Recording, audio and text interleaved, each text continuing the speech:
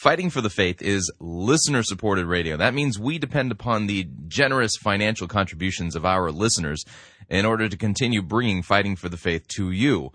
Would you please support Fighting for the Faith financially by joining our crew or sending in a donation to support us financially? You can do so by visiting our website, fightingforthefaith.com. Click on the Join Our Crew button. That's a mere $6.95 a month.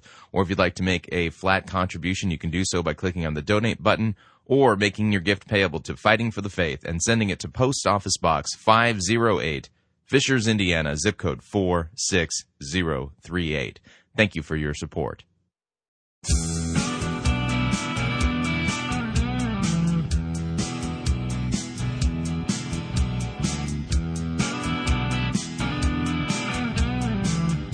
It's time for another edition of Fighting for the Faith. Tuesday, March 9th, 2010. And yeah, I had to look at a computer calendar to figure that out. Oh, man. As I was opening up the show, I was like, what day is it? Quick, look! Yeah, you just lose track of time.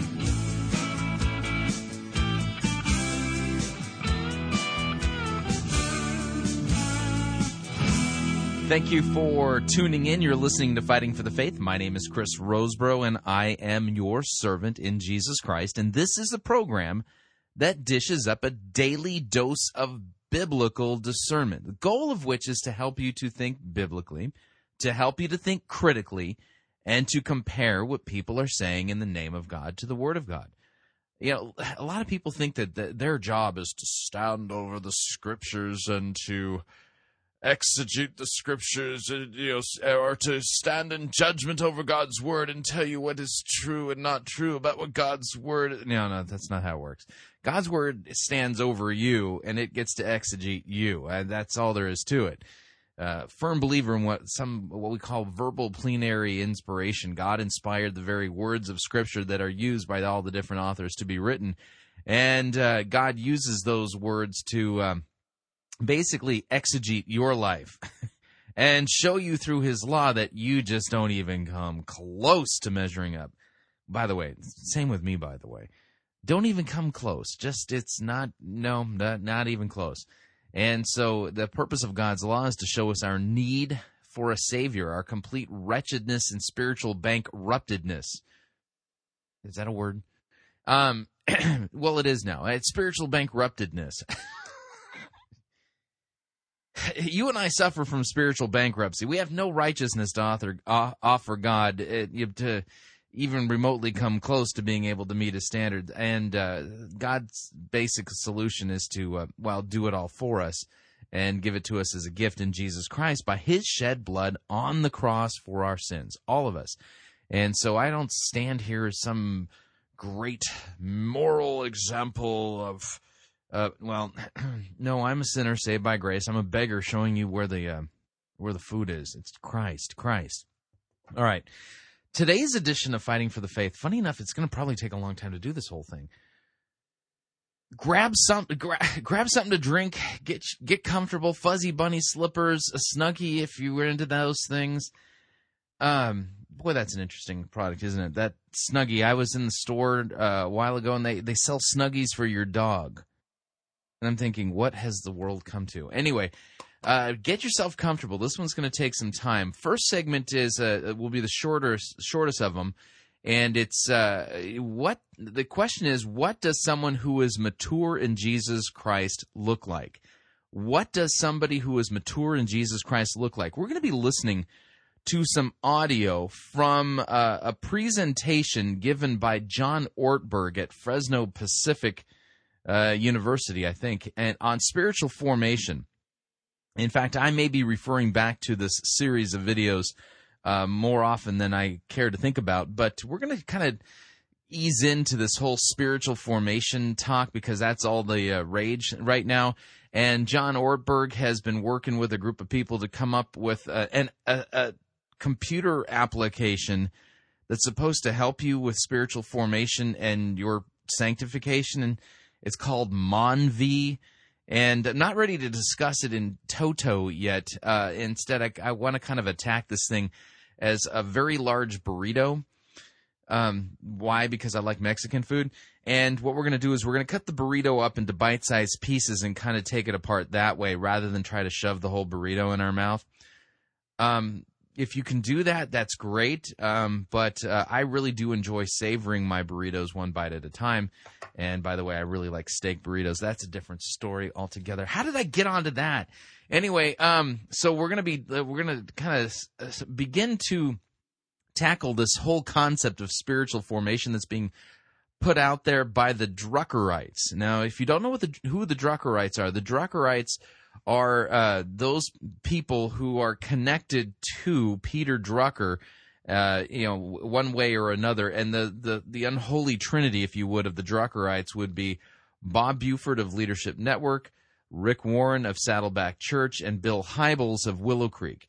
Those guys, more than anybody on the planet, have really worked to take Peter Drucker's principles and create these different products that we now have, known as the Seeker-Driven Church, the Purpose-Driven Church, as well as the Emergent Church. And the Druckerites, one of them is John Ortberg of Menlo Park Presbyterian Church. And a few weeks ago, what we did is I did a segment called "Is Dallas Willard a Christian?" And we listened to John Ortberg and Dallas Willard. Well, Ortberg, he's one of these guys that the best way I could describe him is he sounds like he's theologically confused. And so what we're going to do is I'm going to ask the question, he asked the question, Ortberg does, what does someone who looks like who is mature in Christ, what does someone who is mature in Christ look like? And we're going to listen to what's offered there on that video, and I would like to offer a counterpoint. And then we're going to listen to the segment number 2 is going to take us a long time. Rick Warren has a video up at the landing page that they have set up for their 2010 Easter services that are going to be held at Angel Stadium there in Southern California. And they've got a video up called "What Does It Mean to Follow Christ?" And Rick Warren, boy, this is like a gospel train wreck. We're going to be listening to Rick Warren answer the question, what does it mean to follow Christ?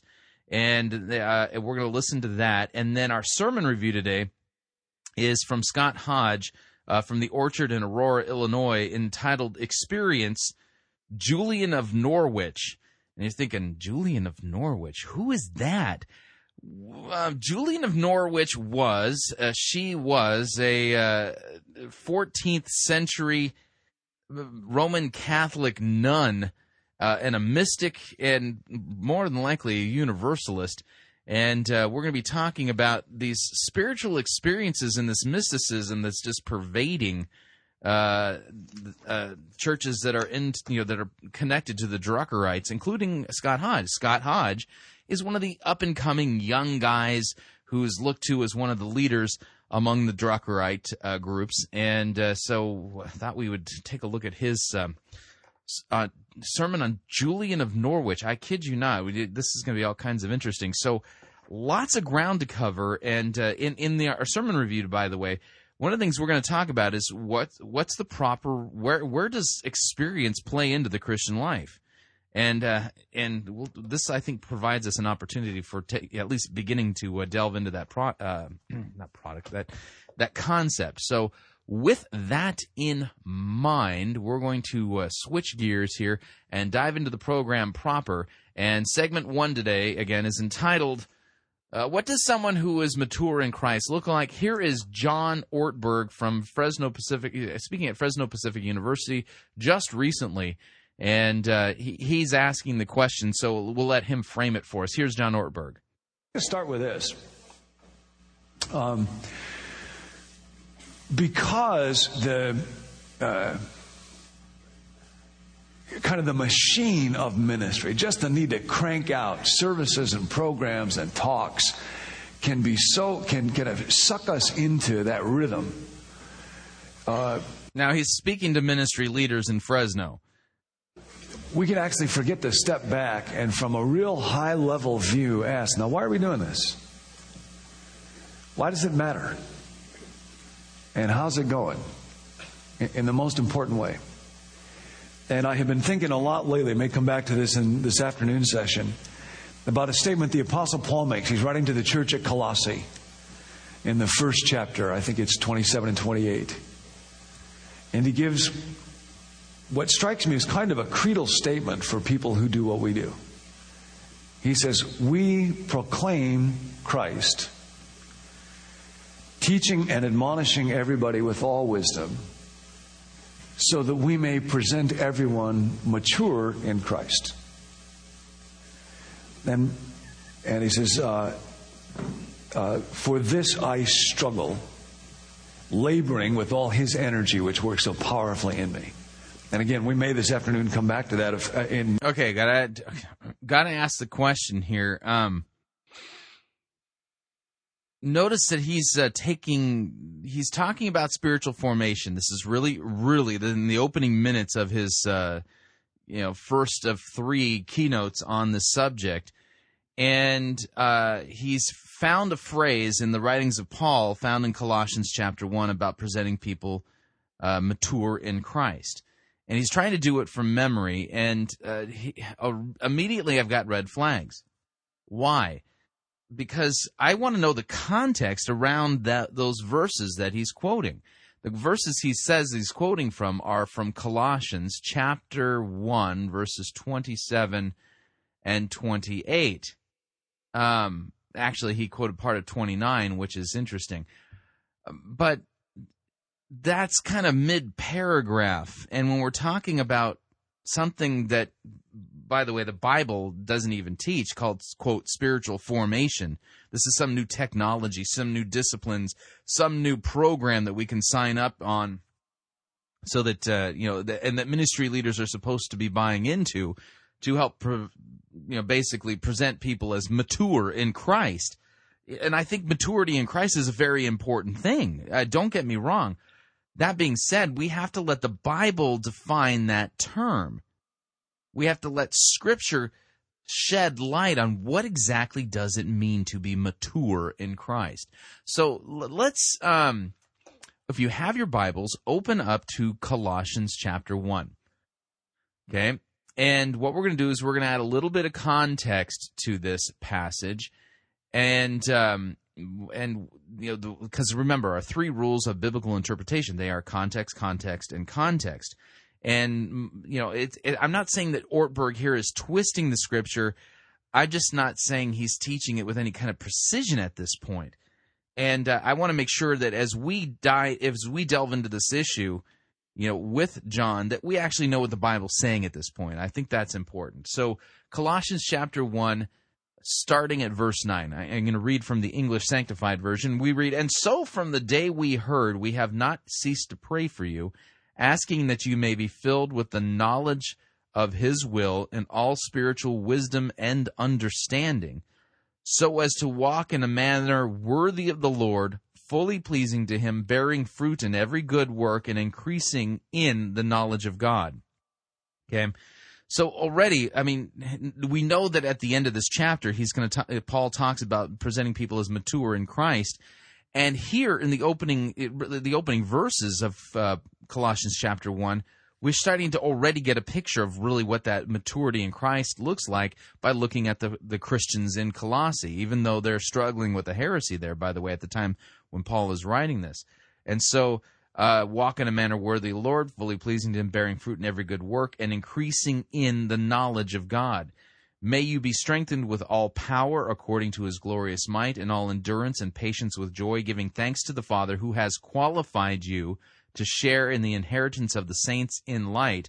He has delivered us from the dominion of darkness and transferred us to the kingdom of his beloved Son, in whom we have redemption and the forgiveness of sins. Okay? So notice here that Christ is the one saving and sanctifying, if you would.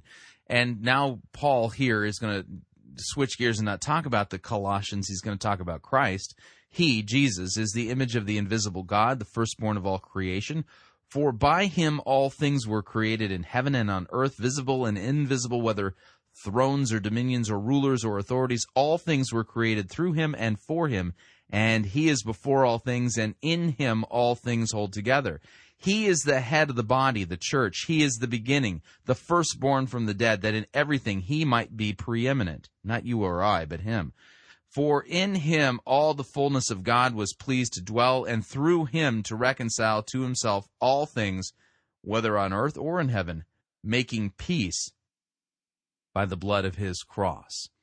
And you, who once were alienated and hostile in mind, doing evil deeds, he has now reconciled in his body of flesh by his death, in order to present you holy and blameless and above reproach before him, if indeed you continue in the faith, stable and steadfast, not shifting from the hope of the gospel that you heard, which has been proclaimed in all creation under heaven, and of which I, Paul, have become a minister.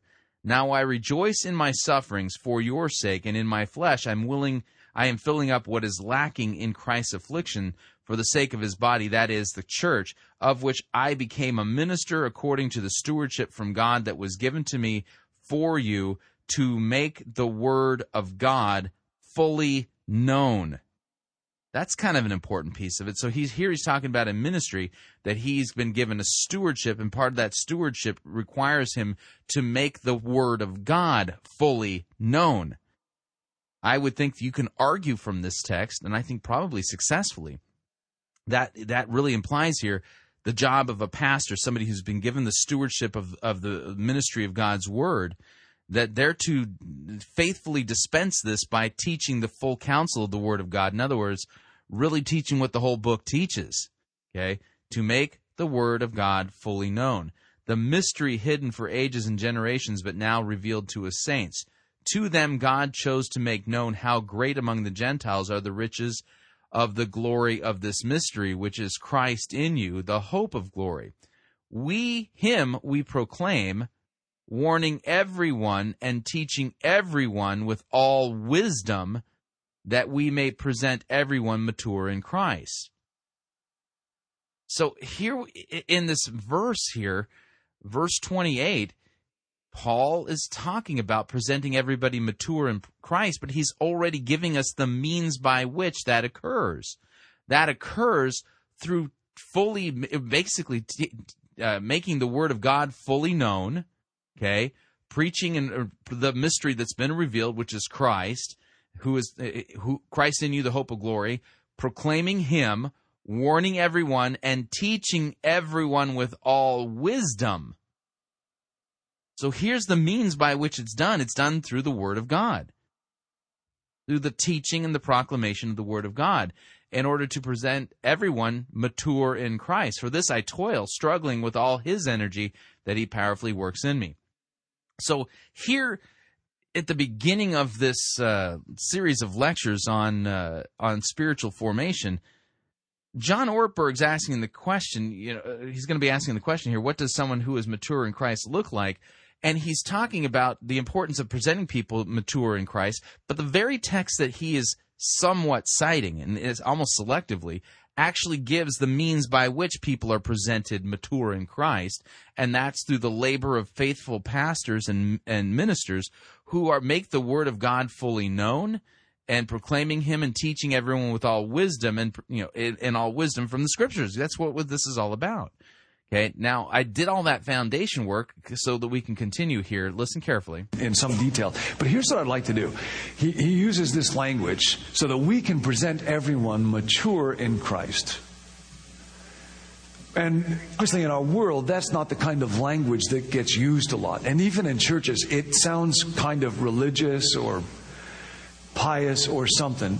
So you may already know everybody at your table. If you don't, take a moment and tell them your name and something about yourself, where you live or something.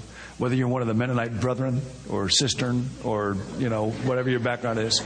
But then say, that may not be technically correct, I'm not sure. But then do this around your table. What does somebody who is mature in Christ look like? Paul? Okay, I'm going to point something out here. By the way, this is only at the 6-minute mark in the very first lecture, and he's asking the people that are there attending the lecture to basically group up, and in their little groups, answer the question, what does somebody who is mature in Christ look like? Isn't that the wrong place to go? If you're going to answer the question, what does somebody who is mature in Christ look like, shouldn't you go and look at the Scriptures? Doesn't God have something to say about this?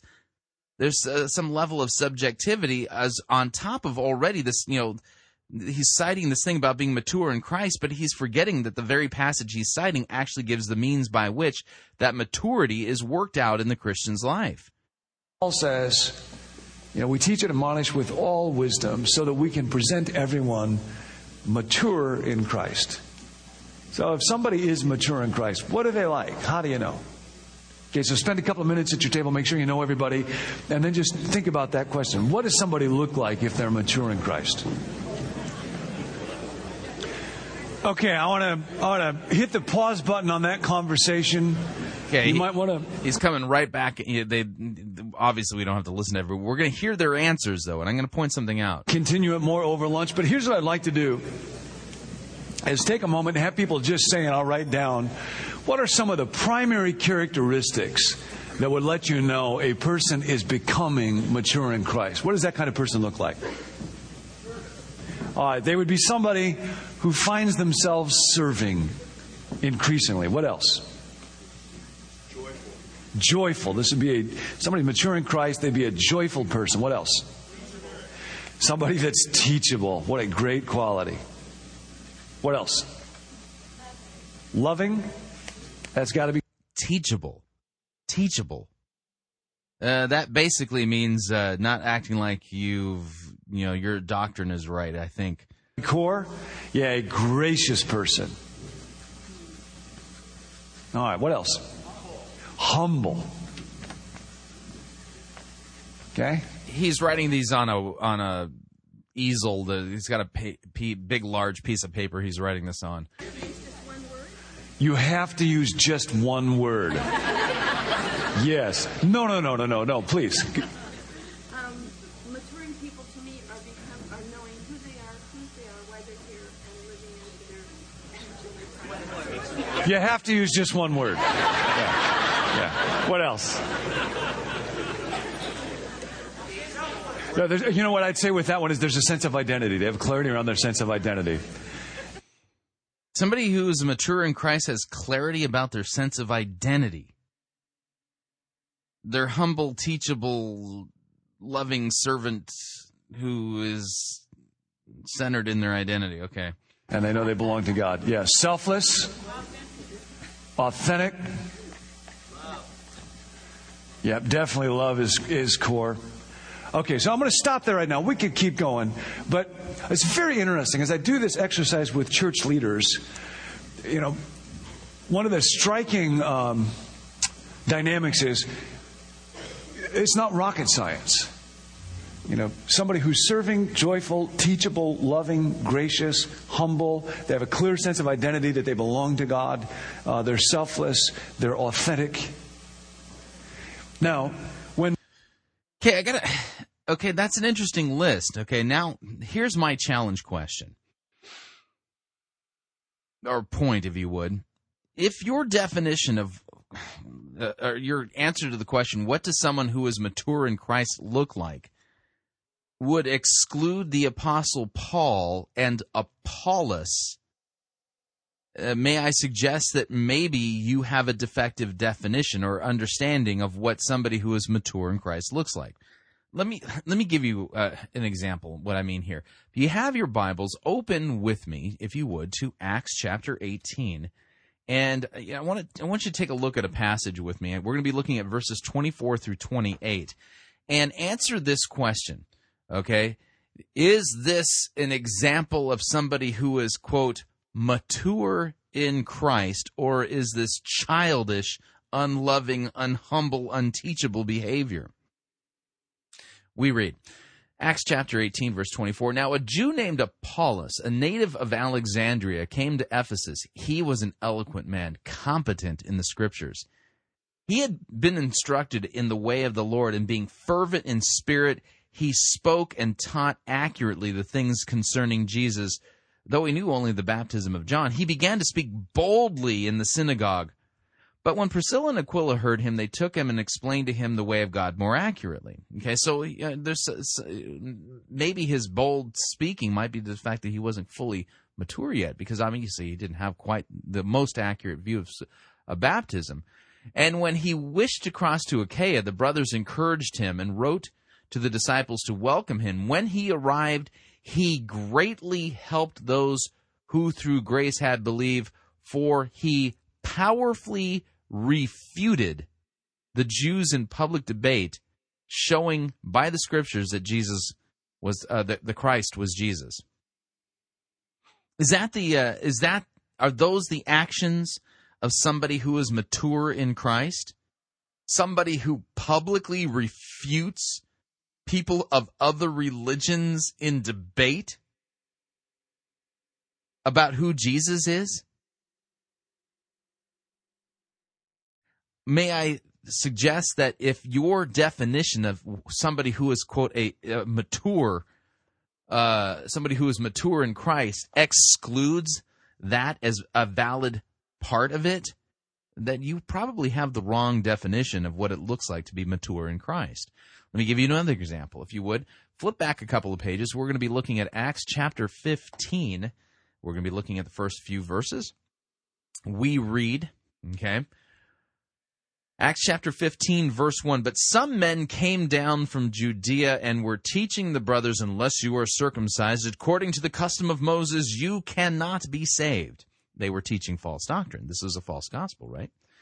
"And after Paul and Barnabas had no small dissension," another translation says, had a sharp dispute and debate with them, "Paul and Barnabas and some of the others were appointed to go to Jerusalem to the apostles and to the elders about this question." So here we have Paul and Barnabas in sharp debate and dispute with these guys who were teaching false doctrine. By today's standard of what somebody would believe is, quote, somebody who is mature in Christ and what they look like, by today's standard, would Paul be considered a mature believer at this point, a mature follower of Christ? Or is this just childish behavior on his part? And Barnabas is too, because it says that they got into sharp debate with these Judaizers. May I suggest that if your understanding of somebody who is, quote, mature in Jesus Christ does not also include somebody who would be willing to, and whenever necessary, sharply dispute and debate people who are teaching false doctrine, that maybe you don't correctly have a biblical understanding of what it means to be mature in Christ. You see, let me put it this way. Today's politically correct version of what a mature Christ follower looks like, if you're a guy, you're a metrosexual guy who's politically correct, who would never say a harsh word to a butterfly. You probably, secretly like the Precious Moments figurines of Jesus. And the gospel that you preach is pretty much that sentimental greeting card, castrati type of gospel thing. And what I've noticed about the metrosexual, humble, teachable guys is that they really do think that anybody who believes in sound doctrine and would refute somebody who contradicts it, that those guys are immature. And yet the picture I see over and again in the Scriptures is that those who are really mature in Christ, one of the sure fruits of that is a willingness and a gutsy boldness to stand up for the truth in the face of controversy, even to the point of getting into sharp debate with somebody or publicly refuting somebody about who Jesus is, what he's done, and what's sound doctrine and what's false doctrine. Let me give you another example. I mean, if your definition of what it means to be mature in Christ would exclude the Apostle Paul, then probably you don't have a correct understanding of what it means to be mature in Christ.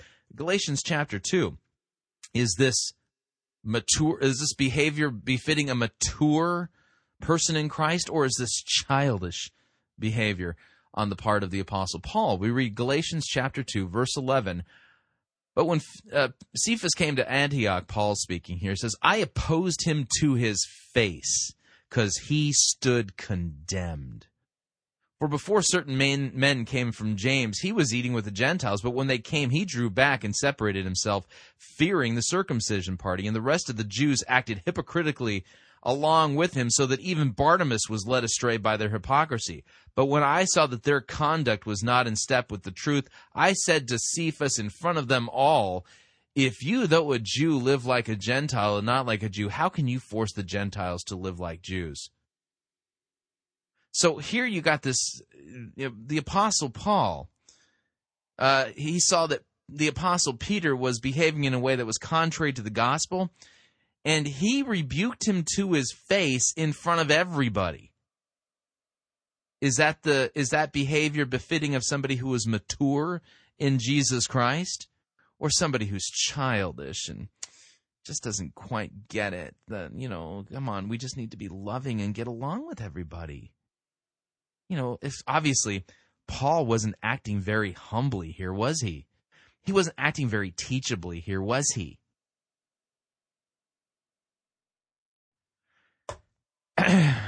You get where I'm going with this? I mean, then you got the Apostle Paul, under the inspiration of the Holy Spirit, writing these words to us in Titus chapter 1. Okay? Let's see here. Chapter 1, verse 7. For an overseer, as God's steward, must be above reproach. He must not be arrogant or quick-tempered, or a drunkard, or violent, or greedy, or for gain, but hospitable, a lover of the good, self-controlled, upright, holy, and disciplined. Notice here, verse 7, talking about pastors, that he must not be arrogant. Okay, this is an important part of it. Now watch what happens here. He must hold firm to the trustworthy word as taught, so that he may be able to give instruction in sound doctrine, and also to rebuke those who contradict it. Literally 2 verses before this, he says the guy shouldn't be arrogant, but he should be, but that he should know enough sound doctrine that he can rebuke those who contradict sound doctrine.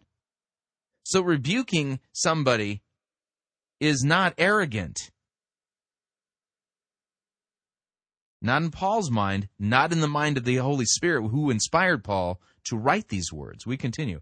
For there are many who are insubordinate and empty talkers and deceivers, especially those of the circumcision party. They must be silenced, since they are upsetting whole families by teaching for shameful gain what they ought not to teach. One of the Cretans, a prophet of their own, said, Cretans are always liars, evil beasts, and lazy gluttons. This testimony is true. Therefore, rebuke them sharply, that they might be sound in the faith, and not devoting themselves to Jewish myths and the commands of people who turn away from the truth. By today's standards, may I suggest that what the Apostle Paul is saying here, the advice that he's giving, I don't think there's any current prognosticators of spiritual disciplines that would be giving this kind of advice. They're talking about being mature in Christ, but the definition that they've come up with is based in subjectivity, not in the objective Word of God. Well, I feel like a mature believer in Jesus Christ is somebody who's humble and teachable, and butter wouldn't melt in his mouth because everything he says is so smooth and silky and just reminds me of a spring field full of wild flowers. And yet what Paul describes, basically to overseers who are supposed to be the examples of ultimate maturity within the Christian church, they should be so mature that they have the guts to rebuke those who teach things contrary to sound doctrine. I think the biblical definition of what somebody who is mature in Christ looks like is way different than the subjective opinions and flowery sentimental ideals being promoted by today's current spiritual formations prognosticators. Just something I've noticed. All right, we're well past our first break, and I told you today's edition of Fighting for the Faith was going to take some time. When we get back, we're going to be listening to Rick Warren. We're going to call the segment The Gospel Train Wreck. You don't want to miss it. Now, if you'd like to email me regarding anything you've heard on this edition of Fighting for the Faith or any previous editions of Fighting for the Faith, you can do so. My email address is talkback@fightingforthefaith.com, or you can ask to be my friend on Facebook. It's facebook.com/Pirate Christian, or you can follow me on Twitter. My name there, Pirate Christian. We'll be right back.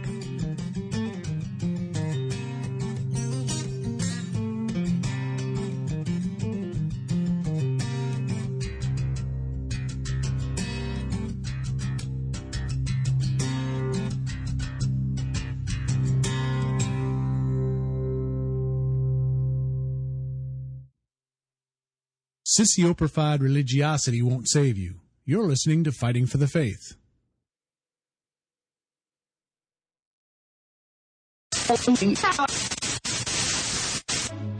You're listening to Pirate Christian Radio. We'll be taking your false doctrine now.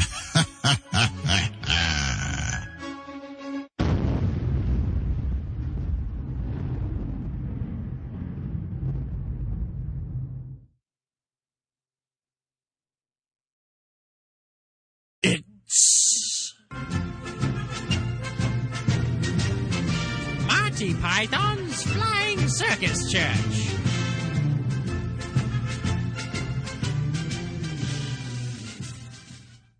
My name is Rex, and if you study with my 8-week program, you will learn a self-feeder system that I developed over 2 seasons of preaching in the Octagon. It's called Rex Kwon Do. I need a volunteer to come up here and show that they trust me. Here. Okay, you'll do. Come up here. Bow to your pastor. Bow to your pastor! Okay, now I'm gonna give you one chance. One chance, people. Turn around. Turn around. All right. Now fall back and I'll catch you. Ow.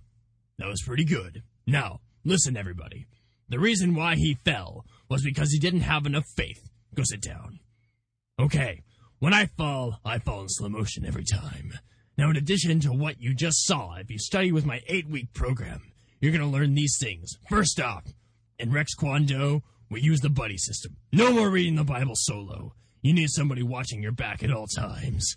Second off, you're going to learn to discipline your image.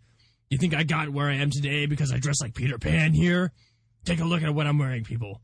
Bible pants. Yeah, you have to be pretty righteous to rock these babies.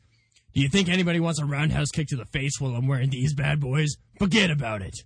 Last off, my students will learn how to walk on water, heal babies, raise the dead, and be extreme. Now, for only one $300 seed offering, you can sign up right now for my 8-week program here at Guts Church.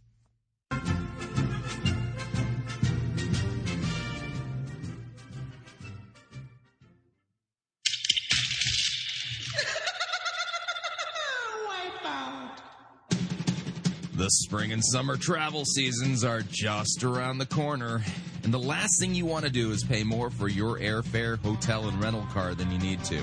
That's why Pirate Christian Radio is proud to have Cheapo Air as one of our featured advertisers. Cheapo Air has over 18 million flight deals, low airfare guarantees, and 85,000 negotiated hotel rates around the globe. And if you visit our website, piratechristianradio.com/cheap, we have a promo code that will save you an additional $10 off of Cheapo Air's already low prices. So visit piratechristianradio.com/cheap, write down the promo code, click on the web banner, and book your spring or summer travel today. And remember, a portion of your purchase at Cheapo Air will go to support Pirate Christian Radio. That web address again is piratechristianradio.com/cheap. Thank you for your support.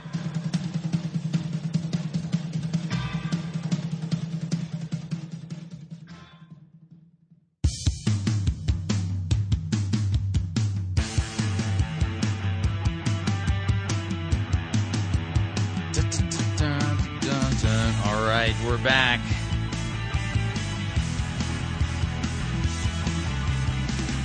Warning, if you think being spiritually mature requires you to hand in your man card, you got another thing coming. All right, I need to remind you all, Fighting for the Faith is listener-supported radio. That means that we basically can't do what we do without your generous support and partnering with us financially.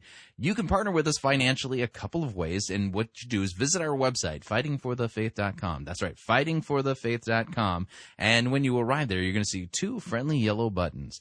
One of them says, join our crew. Now, I know that sounds ominous because, I'm a pirate.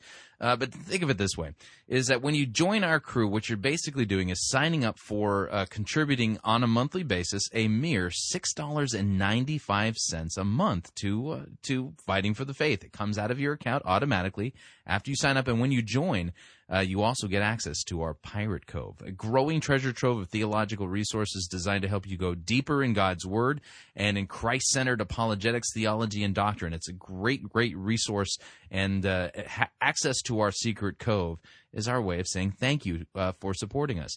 And, of course, if you would like to fill in the blank as to how much you would like to contribute, you can do so by clicking on the other friendly button that says Donate, and you'll be taken to a screen where you can securely send in a contribution of your choosing right there on the Internet. Of course, you can also do it the traditional way. You can make your gift payable to Fighting for the Faith and send it to Post Office Box 508, Fishers, Indiana, zip code 46038. Okay, this next segment I'm calling Rick Warren's Gospel Trainwreck. And basically what's happened is that Saddleback has set up a website that advertises their upcoming 30th anniversary Easter service to be held at Angel Stadium. Good news, the Jonas Brothers will be performing, and Rick Warren's going to talk about Saddleback. Jesus and his resurrection might make a cameo appearance. We have yet to hear from Jesus' booking people as to whether or not he will be making an appearance there, or even be mentioned really at the Saddleback event. But on that webpage that's been set up to advertise this upcoming 30th anniversary shindig that happens to be on Easter Sunday, Rick Warren has put up a video, if you would, called What Does It Mean to Be a Follower of Jesus, a follower of Christ? What does it mean to be a follower of Christ? Now, this is an important question, and any pastor worth his salt, not sure how much salt is worth, though. Any pastor worth his salt needs to be able to answer this question clearly. Okay, now, personally, I'm not a big fan of the term Christ follower because it kind of it implies with it some legalistic law kind of stuff rather than being a Christian. And I don't particularly like the term. We've talked about it ad nauseum here at the program. And just keep this in mind. Somebody sent me a tweet and a link to a blog post they put up that correctly pointed out that, well, for 3 years, Judas was a follower of Christ too. Just saying. Anyway, so here's Rick Warren. This is going to take some time, so again, make yourself comfortable. We're going to go long into the second hour before we even get to the sermon review, so hang tight. But here's Rick Warren's answer to this question. What does it mean to follow Christ?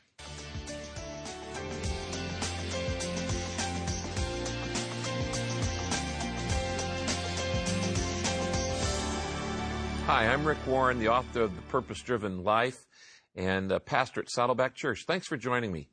I want to talk to you about living what I call the better life. You know, as I've traveled around the world, I find a lot of people... What? We're 24 seconds into this, and, 10 of it was music.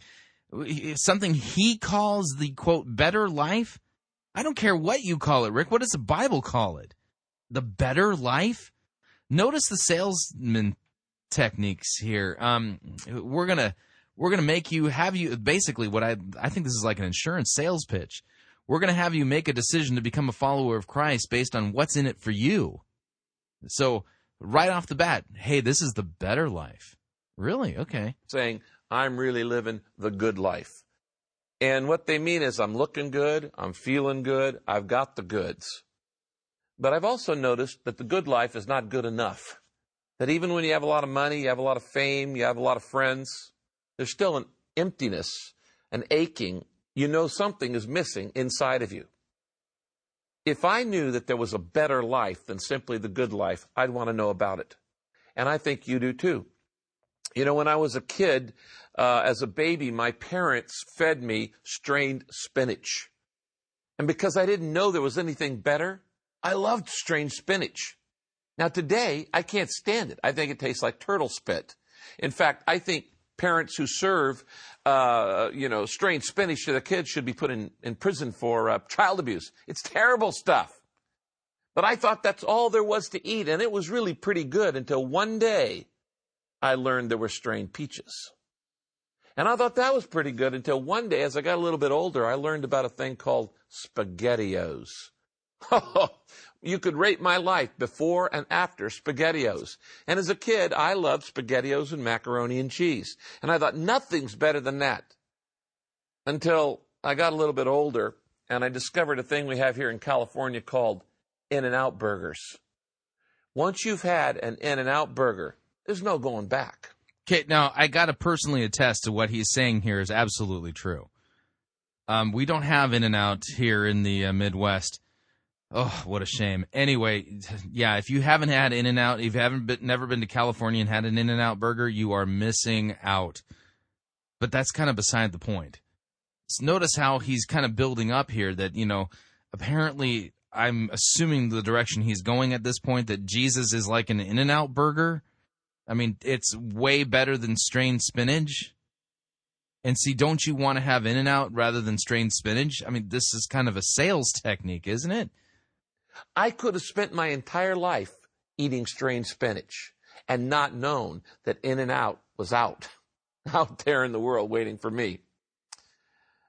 A lot of people are like that with life. They think that they're really living, but they're really just existing. You get up in the morning, you go to work, you come home, you watch TV, you go to bed. You get up in the morning, you go to work, come home, you watch TV, you go to bed. You get up in the morning, you go to work, you come home, you watch TV, you go to bed. And you go to a party on the weekend and think, man, I'm living. No, you're not living. There's a whole lot more. It's a whole lot more. And I want to ask you to just spend a couple minutes with me as I talk to you about what I call the much more, the better life. I've had the opportunity to talk with a lot of people over the years, and I've discovered that there are three words that describe many Americans. First, people feel exhausted. They say, Rick, I'm tired all the time. I'm overloaded. So the reason I need Jesus is because I feel exhausted. Seriously? Pace is wearing me down. I'm sick and tired of being sick and tired. And that exhaustion leads to the second thing, which is emptiness. When you get exhausted, you decide, what's the meaning of it all? Why don't I feel more satisfied? Why don't I feel more fulfilled? If I feel So Jesus will not only help my exhaustion problem, but he will make me feel more fulfilled. He's crisp and clean with no caffeine. I mean, good. If I've got it so good, what's missing in my life? Why am I not more satisfied? And that leads to the third thing, which is people feel enslaved. I talk to a lot of people who say, I feel trapped, Rick. I feel trapped by my debt, by the recession, by my job. People feel enslaved. By the way, enslavement is a biblical category. But it's not that we're enslaved to debt or your job or whatever. All of us by nature are enslaved to sin, death, and the devil. We are dead in trespasses and sins. So I think Rick's kind of missing the whole biblical thing here regarding what we're really enslaved to. I feel trapped in a relationship that I can't get out of, or I can't get on with. I feel trapped. So Jesus will help me get out of a bad relationship that I'm involved in, right? By a habit, by the expectations of others. Some people feel like a slave to their own schedule. What about slave to sin, death, and the devil, the biblical categories? Well, the truth is, as I said, the good life's not good enough. It takes more than looking good and feeling good and having the goods. What you need is the better life. And the better life... Unbelievable. What you need is the better life. That's what you really need. That's what Jesus came to do. He came to give you the better life. Question, what about the martyrs? You know, the people who've lost their life. as a result of proclaiming Jesus Christ as King of Kings and Lord of Lords, and Him crucified for our sins. They didn't get a, quote, better, more satisfying life. They got dead. Comes from knowing your purpose. You see, a lot of people confuse living a full life with living a meaningful life. They're not the same thing. We try to find meaning out there through our possessions and through our passions and our position, through popularity, through status and success and salary, through our relationships and achievements. And, you know, we try all these different things, but it's one dead end after the other. And it's satisfied for a while. Don't get me wrong. There are a lot of things that'll make you happy. So living a purpose-driven life is the better life that Jesus came to offer you? Really? But they don't last. And the happiness goes away. Now, the better life that I want to talk to you about is not just an addition to your old life. It's not just something you add on. It's a brand new way of living. It's new and improved. Usually when we see that phrase, new and improved, it's the old stuff just repackaged. But let me just ask you this question. Knowing what you know now about your life, if you could start your life over, would you do it differently? Without a doubt, you'd say, oh, yeah, there's some things I'd do differently. I'm a novice. If I could do it over, would there be some things I'd do differently? Oh, man. What does this have to do with the cross? Golfer. I don't play golf. I play at golf because I have almost no hand-eye coordination. And on top of that, the only reason I play it is for humility. I am terrible at it. But the first time I went out to play with a couple of real pro golfers, they taught me a new word. And I love this word. It was the word mulligan. Wait a second here. I know a few things about golf. A mulligan is a do-over. Now, I want to point something out here about a mulligan. Let's say that I was playing with three guys who were listeners to Fighting for the Faith, and we decided that we were going to go to one of the local municipal golf courses and basically spend the afternoon playing golf as a foursome. Okay, and I got up on the first tee, and the tee shot requires me to hit the ball pretty much straight down the fairway, but not to hit it too far, because if I hit it too far, then it'll go into a creek, and then it'll be in the water hazard.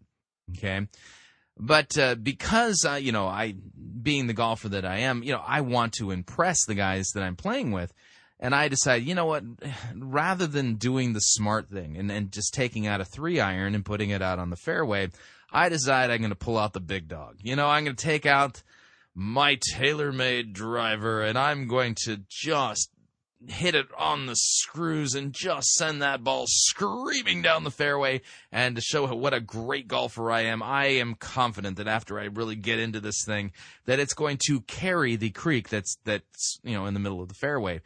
And then, as golf usually goes, all of my delusions of grandeur don't actually come about. I don't actually carry the creek. Instead, the ball lands in the creek, in the mud, buried, gone, wet, and that's my tee shot. But one of the guys says, you know what, Chris? We like you so much that you know what we're going to do? We're going to give you grace. We're going to give you a mulligan. I would say, oh, this sounds so graceful. Now, does a mulligan mean that I get to go out and place the ball anywhere I want on the fairway and then hit it from there? No. A mulligan means I get to take out another golf ball, and then I've got to tee it up, and then I have a second chance to get the shot right. And if I put it into the creek again, there's no other mulligans. Oh, and by the way, did I mention that mulligans aren't? That's cheating. It's not even a legal thing in the rules of golf. In fact, if I were playing with golf purists, they'd all be looking at me going, after my first shot that went in the creek, they'd be going, Wow, that's terrible. Way to go. Way to start your round in the drink with a penalty shot, of course. They'd be sitting there going, yeah, we're going to beat Roseboro. So mulligans aren't legal, and if you do get a mulligan, if you decide that you're going to play using alternative rules for golfing, then the mulligan requires you to get it right the second time. It's not really grace at all, because you've got to get it right the second time. Did I mention that you have to get it right? Let's continue. And I said, what's a mulligan? They said, well, that's when you get a do-over. You know, you blew it the first time, and we're going to give you a second shot at it, and we're not going to count the first one against me. We're going to let you have it for free. Did you know that Jesus Christ wants to do that in your life? Really? Jesus wants to give me a do-over. See, I screwed up my life the first time, but that's okay. Jesus is going to give me a mulligan because he's a nice guy, and good luck. I hope you get it right the second time. This is not the gospel. He wants to wipe out all your bad shots, and then he wants to give you the power to do it the right way, power that you don't have on your own. Never forget when I was a kid, one time I had this is not the gospel. Shop class, and I was making this beautiful table, at least I thought it was going to be beautiful, for my dad. It was a big surprise for Christmas. And it was made out of a giant piece of redwood burl. And I made such a mess of it. I didn't sand it right. I didn't shave it right. It wasn't level. I couldn't get it to balance. I put the stain on wrong, and it was too thick, and it was just a mess. And I was doing it out in a barn. And we lived out in the country. And my dad one time came out, and he walked in, and he saw me there working on this project that I was actually building for him. And I just kind of burst into tears as a little kid. And he said, what's the matter? And I said, well, Dad, I was trying to do this for you, but I made such a mess of it, and I've just ruined it. And I'll never forget what my dad said. He didn't scold me. He said, well, I'll tell you what, son. Let's do it again. You can start over. And this time, I'll help you. That's exactly what God wants to do in your life. Really? Oh, that's good news. Jesus is going to help me get it right the second time. And what happens when I blow it the second time? Will he give me thirdsies? And if I blow it on thirdsies, will he give me fourthsies? This is not the gospel. This is a different gospel. He says, I want to give you a fresh start. I want to give you a fresh chance. I want to give you not just turn over a new leaf. I want to give you a brand new life. And that life is not something you could earn, not something you can deserve, not something you work for, not something you buy or bribe or bargain with God to get. It's simply a gift. So he's given me the gift of getting it right the second time. Yeah, lovely. Thanks. I've already blown it the second time, third time, fourth time. That's just today. You see, you were made for a relationship with God. Listen to this. You were made by God, and you were made for God. And until you understand that, life is never going to make sense. You were not just made by God. He didn't just create you. He made you for himself.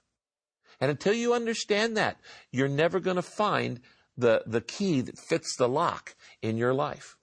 Now, here's the problem. God's perfect, and we're not. I stopped batting 1,000 a long time ago, and by the way, so did you. You were born not batting 1,000. You were born dead in trespasses and sins. Notice how this presentation of the gospel basically makes it sound like the good news is that God's going to help you get it right the second time. All because of his grace. Yay, God. Wow. The Bible calls that sin. Sin is actually an archery term. Did you know that? It means to fall short. It's when you shoot at a mark at a bullseye and it falls short. That's called a sin. And we've all sinned. I don't measure up to my own standards, much less God's. Can you explain to me, Rick, what some of God's standards are? You know, like, could you walk us through the 10 Commandments? You know, pull out God's law at this point?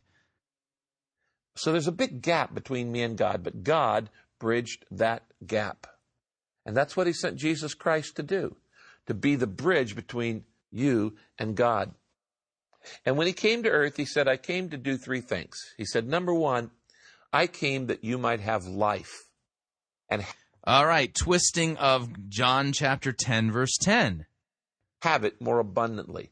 Jesus did not come to give you a religion. In fact, the Bible isn't even interested in religion. God isn't interested in religion. Religion is man's attempt to get to God. God is interested in a relationship with you. You see, the Bible says God is love. And the relationship he wants is basically the guy who gives you the mulligan because he's so graceful. But don't worry, he's going to help you get it right the second time. It doesn't say he has love. It says he is love. It is his nature. It is his character. It's who he is. God is love. You nor I would be able to love other people if it weren't for God's love.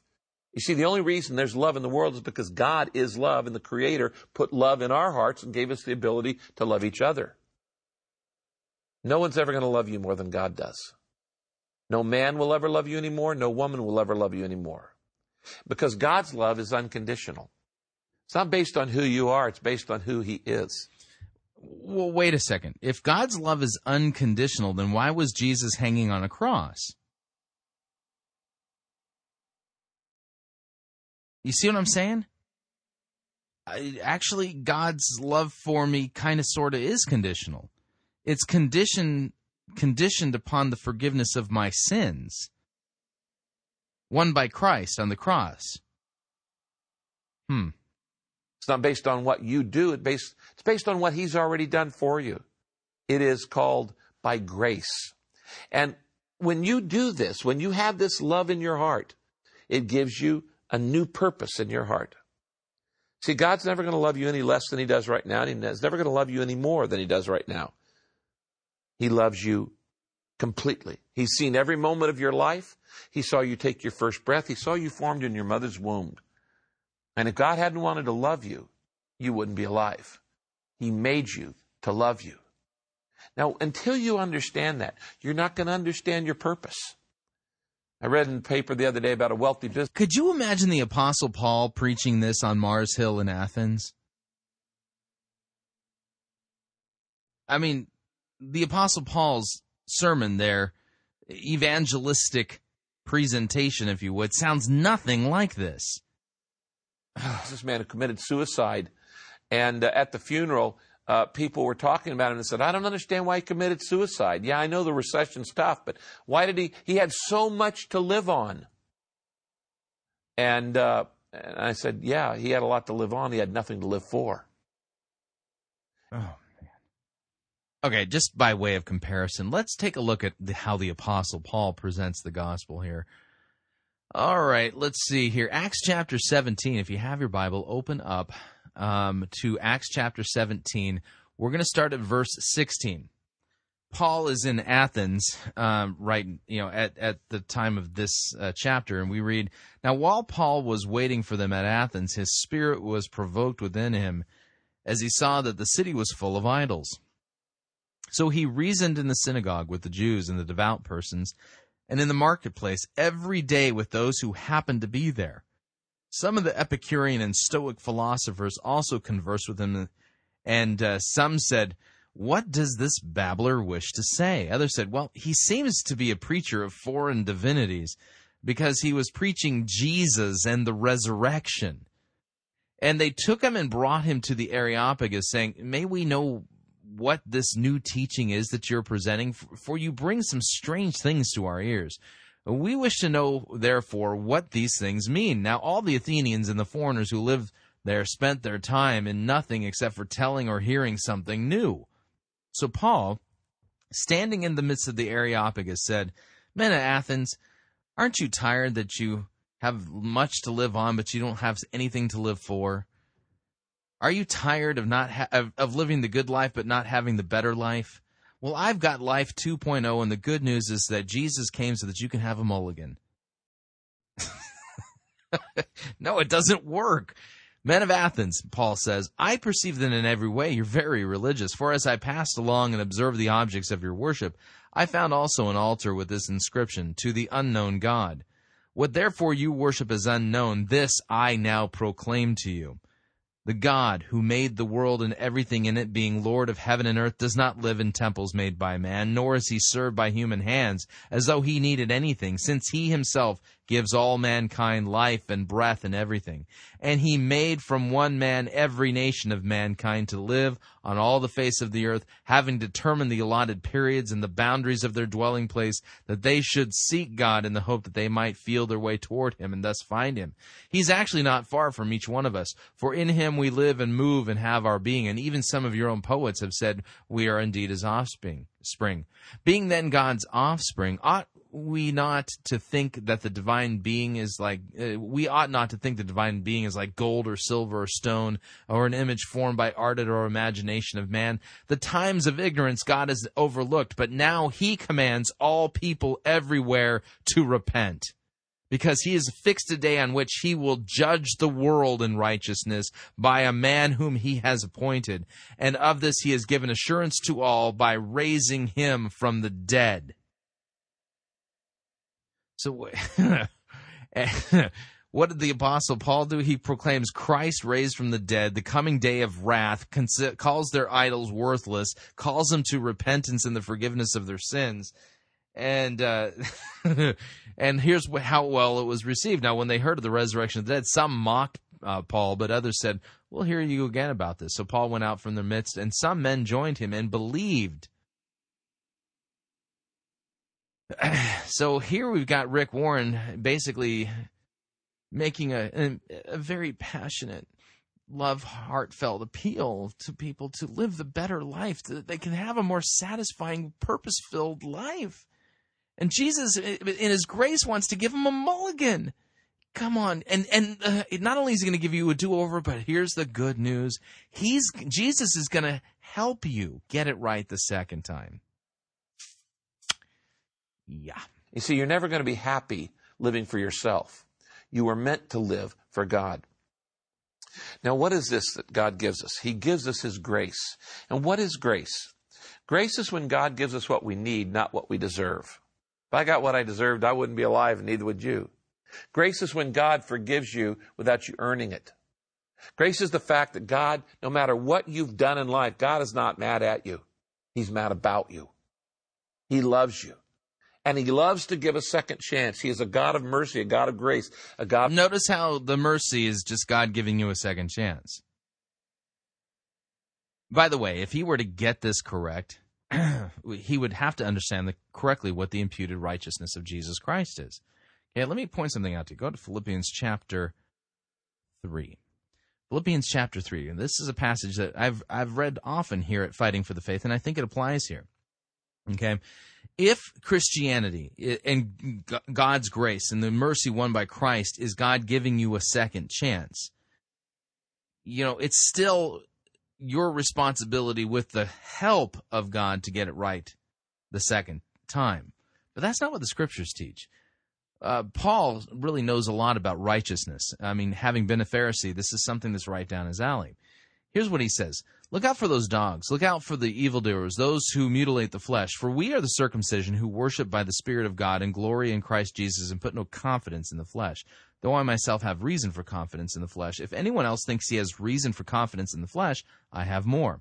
I was circumcised on the 8th day of the people of Israel, of the tribe of Benjamin, a Hebrew of the Hebrews as to the law, a Pharisee, as to zeal, a persecutor of the church, as to righteousness under the law, I was blameless. But whatever gain I had, I count as a loss for the sake of Christ. Indeed, I count everything as a loss because of the surpassing worth of knowing Christ Jesus my Lord. For his sake I have suffered the loss of all things and count them as rubbish, in order that I might gain Christ and be found in him, not having a righteousness of my own that comes from the law, but that which comes through faith in Christ, the righteousness from God that depends on faith, that I might know him in the power of his resurrection and may share in his sufferings, becoming like him in his death, that by any means possible I may attain the resurrection from the dead. You see, Paul wasn't interested in having a righteousness of his own, even a righteousness of his own that was assisted by God. No, he was talking about the righteousness of God. That righteousness is Christ's righteousness that is imputed to all believers by faith. God sees us as righteous in Christ. We are perfectly righteous in Him because His righteousness is given to us to cover our sin. For literally, our sins are atoned for, and then Christ's righteousness is given to us as a gift. So if Rick Warren were being truthful biblically, and he wanted to use a quote golfing metaphor to kind of explain what the biblical text teaches, here would be the idea. Okay, golf is first of all, it's a very difficult game. But let's just basically put it this way: in order to be saved, you would have to shoot a perfect round of par or better, or that means under par, on Bethpage Black, which is one of the most difficult courses on the planet in New York, and you have to do it under hurricane conditions. So the winds would be gusting upwards to 70 to 80 miles an hour in a torrential rainstorm with thunder and lightning. So you would be required, in order to be saved, you would have to shoot par or better at Bethpage Black under those conditions. Oh, and did I mention you'd have to be blindfolded? Okay? So those are your conditions that you have to do it. And if you don't shoot a perfect round under those conditions, then I'm sorry, but you're going to hell. Because that's what God requires. Good luck. Now you're thinking, okay, a mulligan isn't going to really help me here.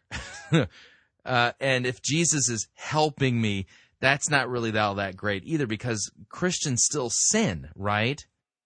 Okay? The biblical gospel teaches us that Jesus Christ, who is God in human flesh, He is the God-man, came to earth and He shot that perfect round for you. He's got a scorecard that basically has tallied up his par or better round under those conditions, and He shot that perfect round, and here's the deal. He's going to give you His scorecard. And He wants your scorecard. The biblical gospel teaches that Jesus Christ takes the punishment that you earned by not shooting the perfect round under those conditions, and Jesus is going to die on the cross and basically drink to the dregs the entire fury of God's wrath for you. And you get off scot-free, and you get His scorecard as if you're the one who shot it. That's the biblical gospel, not a do-over, but imputed righteousness and substitution. That's not what Rick Warren is teaching here, though, is it? But compassion. And until you know your Creator, you're not going to know the purpose of your life. Jesus said, not only did I come to give you life, He said, I came to set you free. You've heard the statement, the truth will set you free. That's a quote from Jesus. And what people often forget is the rest of the quote, because Jesus also said, I am the truth. And He said, and if the Son sets you free, then you will be free indeed. What does Jesus set us free from? All the things that mess us up. He sets you free from guilt, from worry, from resentment. What about the wrath of God? Jesus saves us. He saves us from what? Guilt, worry? Hang on a second here. I want to pull up another passage. Okay, this list that he's giving is just ridiculous. If you do a simple word search in the New Testament Gospels for the phrase wrath, okay, we come up with John 3:36. Whoever believes in the Son has eternal life. Whoever does not obey the Son shall not see life, but the wrath of God remains on him. The wrath of God remains on him. Jesus doesn't come to save you and set you free from worry. He comes to save you and set you free from the wrath of God. What is this gospel? From bitterness, from fear, from boredom, from loneliness, from the expectation. Jesus saves me from boredom. Oh, thank you. I so needed that one. Expectations of your past. He gives you a freedom from your past, freedom for your present, freedom in your future. Your past is forgiven. You get a purpose for living. You get a home in heaven. How do you get that? How do you? Yeah, really. How? Get that kind of better life a life that God The better life. always meant for you to live. Well, you don't get it by being religious. Some of you grew up in a I don't even think the Bible offers what you're talking about, Rick. religious environment. And you were taught that you had to do all certain kinds of things. You know, you can actually summarize every religion in the word do. It's something you do to get God's approval. And all the religions just have their own list. This religion has their list, and that religion has their list, and the next one has the next list. And it's all about things you do for God. But Jesus came to earth to say it's not about doing. He defines life as done. It's been done for you. You know, when Jesus Christ died on the cross, he stretched out his hands and he died for our sins, and died so we could have a bridge to heaven, and died so we could know how much God loves us. With his arms outstretched, Jesus was saying to you, this is how much I love you. I love you so much it hurts.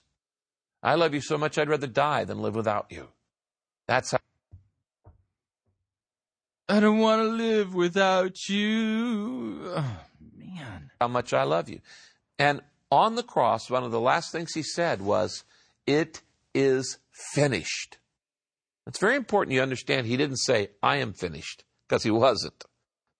I want to point something out here. Now, Rick is using biblical terminology. I mean, Jesus died on the cross, sins. But notice how the meanings of all of these different words are completely different. They're changed. Christianity is, what Christ basically came to save you from boredom, from worry, from, that. And the good news is he's going to give you a mulligan, and then he's going to help you get it right the second time. Sounds so generous, doesn't it? But it isn't. Because you can't even be saved if you're given a mulligan. 3 days later, he came back to life, split history into AD and BC. It's called Easter. He walked around Jerusalem for another 40 days. At one time, he was seen by over 500 people, appeared to lots of different people, and that's why all of history is split into AD and BC, because God invaded earth. Jesus said, I am the Son of God, and I came to die for your sins, and I came to give you life, and I came to set you free. And I'm going to prove it by coming back to life. Set me free from what? Boredom? Yeah, thanks. I couldn't have gotten out of that one myself. And now, every time you write a date, even when an atheist writes a date, they're using Jesus Christ as a reference point. 2008, 2009, 2010, 2011. From what? From this point, when God split history into AD and BC. And he said, it is finished. What was finished?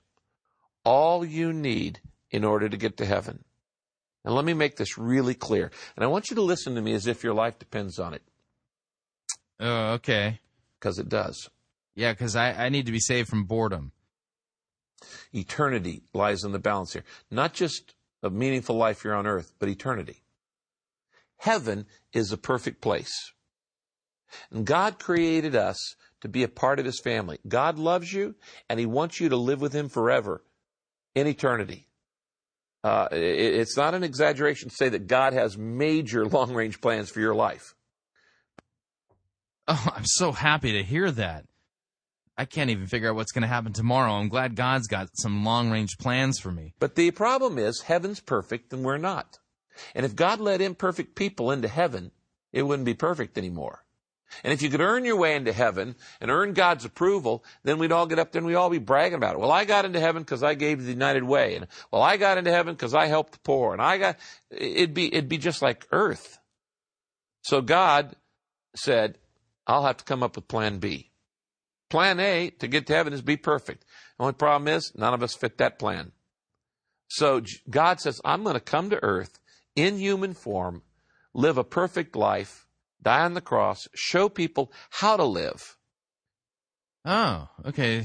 Live a perfect life and show people how to live. Got it. So that's one of the ways in which he helps us get it right the second time after he gives us a mulligan.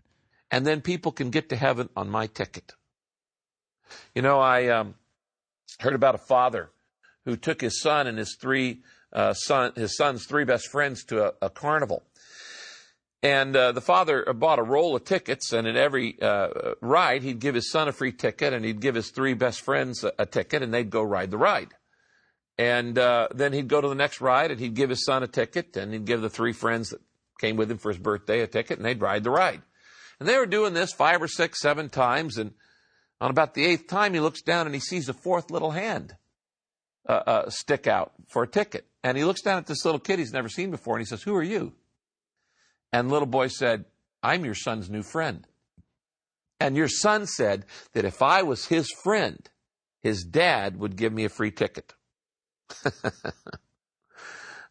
This guy, Ron, said, "Do you think I gave the kid a ticket?" He said, "Absolutely, I did." Do you know that's exactly what your Heavenly Father's done for you? God has a ticket for you for a meaningful life, a better life, and an eternal life in heaven. Notice, yeah, heaven's kind of like third on the list, but you get a meaningful life and whatever. You could never buy that ticket. You couldn't afford it. It cost Jesus his life. You could never earn it. You could never deserve it. You couldn't bargain for it. You simply accept it by faith. You see, you were never meant to go through life on your own power. You were meant to be plugged into. Oh, you're never meant to go on your own power. You have to be plugged into the power of God. Got it. Yeah, so that's how he helps you get it right the second time. Too late for me, by the way. Way too late. Jesus Christ. And when you plug in, you receive his grace. And the reason that you're tired all the time is because you're running on your own energy, running on your own battery. Oh, so grace is like an electrical socket. Got it. Let me give you some good news. The same power that raised Jesus Christ from the dead is available to you on a regular basis. I know. I've been walking as a follower of Jesus Christ now for well over 40 years. He's my best friend. I talk to him all the time, just like I'm talking to you. I just converse with God all the time. You can have that kind of connection. We call it a purpose-driven connection because... Well, that's what you call it, but no one else in Christianity has ever called it that except for you guys. It's a connection of purpose where you connect with God so that your past is forgiven, you get a purpose for living, and you get a home in heaven. How do you make that connection? How do you begin a relationship? Not a religion, but a relationship with Jesus Christ. Well, first thing you do is you believe. You believe that Jesus told the truth when he said, "I am the way, the truth, and the life." You believe Jesus when he said, "No one comes to the Father except through me."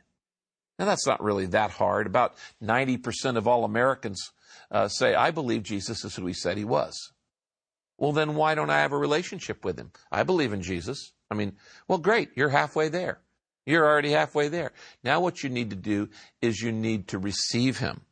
The Bible said to those who he gave the right to become the children of God, to those who believe and receive. You believe in him and you receive him. That's how you get across the bridge. And how do I receive Jesus into my life? Well, by admitting you need him. The Bible calls that confession. By saying, "God, I've blown it. I've sinned. I've made mistakes. A lot of times I did what I wanted to do instead of what you wanted me to do. God, I've lived my life, my entire life, on my plan, not your plan, not your purpose. And now I'm stressed out and bored and just unsatisfied. I want to turn from that. I want to switch. I want to change. I want to go a different direction." The Bible calls that repentance. Repentance just means a changing your mind. It means saying, I want to turn from hopelessness to hope. Repentance means turning from hopelessness to hope. Turn from darkness to light, from despair to joy. I want to turn from guilt to forgiveness. Yeah, I want to go from guilt to forgiveness, that's for sure. But, you haven't laid any real guilt on me unless I should feel guilty for being bored. I want to turn from meaninglessness to purpose. So I believe in Jesus Christ. Somewhere in there is the gospel. Somewhere in there is the biblical gospel. But why is it covered up with all this other stuff? I admit that I need him. I switch to his plan, and I turn from my self-centeredness and say, "I'm going to follow you, Jesus Christ." I don't understand it all, but I'm going to follow you. And then you invite him into your heart. I'm going to pray a prayer with you right now. And then I'm going to invite you to pray this prayer with me. First, I'm going to pray for you. And then I want to invite you to pray with me. And honestly, it doesn't even matter the words you say. It's the condition of your heart that says, me too, God. And when I pray this, you can just say that too. So you can just watch me pray, or you can just bow your head. But I would encourage you, if you're alone, to say these words aloud. First, let me pray for you. Dear Lord. Okay, you get the gist of it. This is just a complete gospel train wreck. Absolute gospel train wreck. If after listening to it, I mean, what do you think the gospel is, according to Rick Warren? I mean, I'm pretty sure it's just that Christ gives me a second chance, and he's going to help me get it right the second time, so I can do it on his power, and that power is called grace. And the reason I should do that is because I'm dissatisfied and my life is good, but it could be better. I don't even think this is the biblical gospel. I don't know what this is, but it's not the biblical gospel. What do you think? Would love to get your feedback. My email address, by the way, is talkback@fightingforthefaith.com. It's talkback@fightingforthefaith.com, or you can ask to be my friend on Facebook. It's facebook.com/Pirate Christian. Or you can follow me on Twitter. My name there is Pirate Christian. We'll be right back.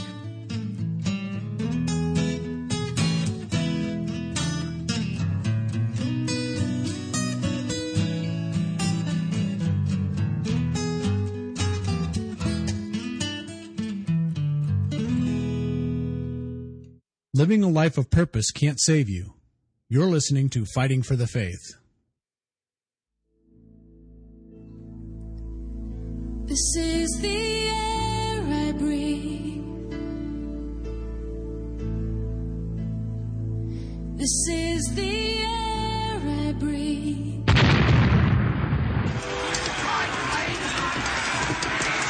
I've had enough of this sissy, pansy, turning photo-written music you have the audacity to call worship. Men, put this entire girly praise band in the boo box. Let's wheel in the organ and get some real worship music underway.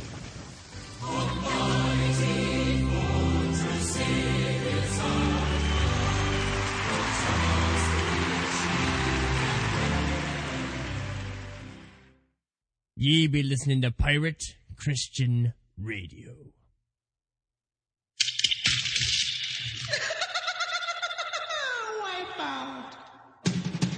The spring and summer travel seasons are just around the corner, and the last thing you want to do is pay more for your airfare, hotel, and rental car than you need to.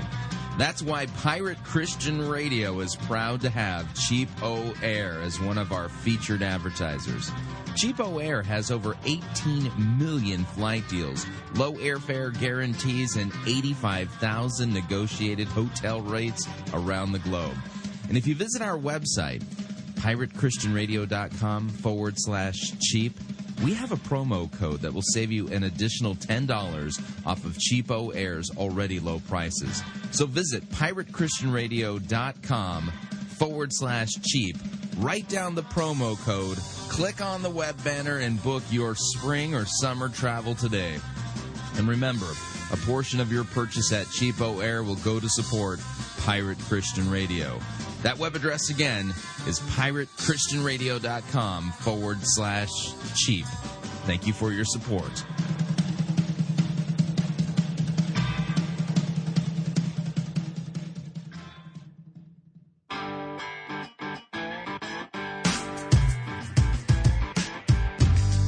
All right, we're back.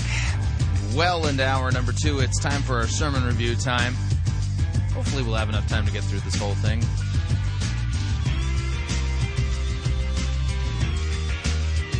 Yeah, my head is still spinning after listening to Rick Warren. That's the gospel? I don't even think that gospel's capable of saving anyone. I'd like to be saved from boredom, please, and would like a mulligan so that God can help me do it over. Yeah, never mind. Switching gears here.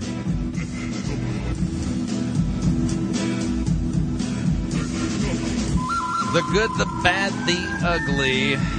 We review it all here at Fighting for the Faith. We are an equal opportunity sermon reviewing service. Today's sermon is brought to you by Scott Hodge of The Orchard in Aurora, Illinois. The name of the sermon is Experience. Julian of Norwich. And you're saying, huh? Julian of what? Sandwich? What? What's Julian of Norwich? Well, she's a 14th century medieval Catholic mystic nun who had some experiences, some visions of God. And I kid you not, Scott Hodge is going to be spending quite a bit of time telling us about these visions that Julian of Sandwich has had. And supposedly he thinks they're really from God.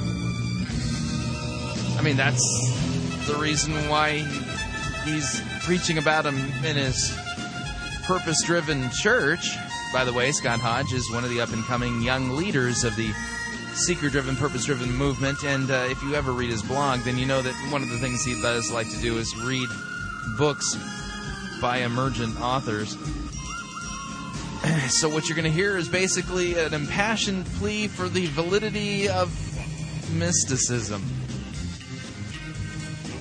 I wonder how long before Scott Hodge gets the invite to go and speak at the Radicalis conference. Anyway, let's kill this. All right, so without any further ado, here is Scott Hodge, Experience, Julian of Norwich.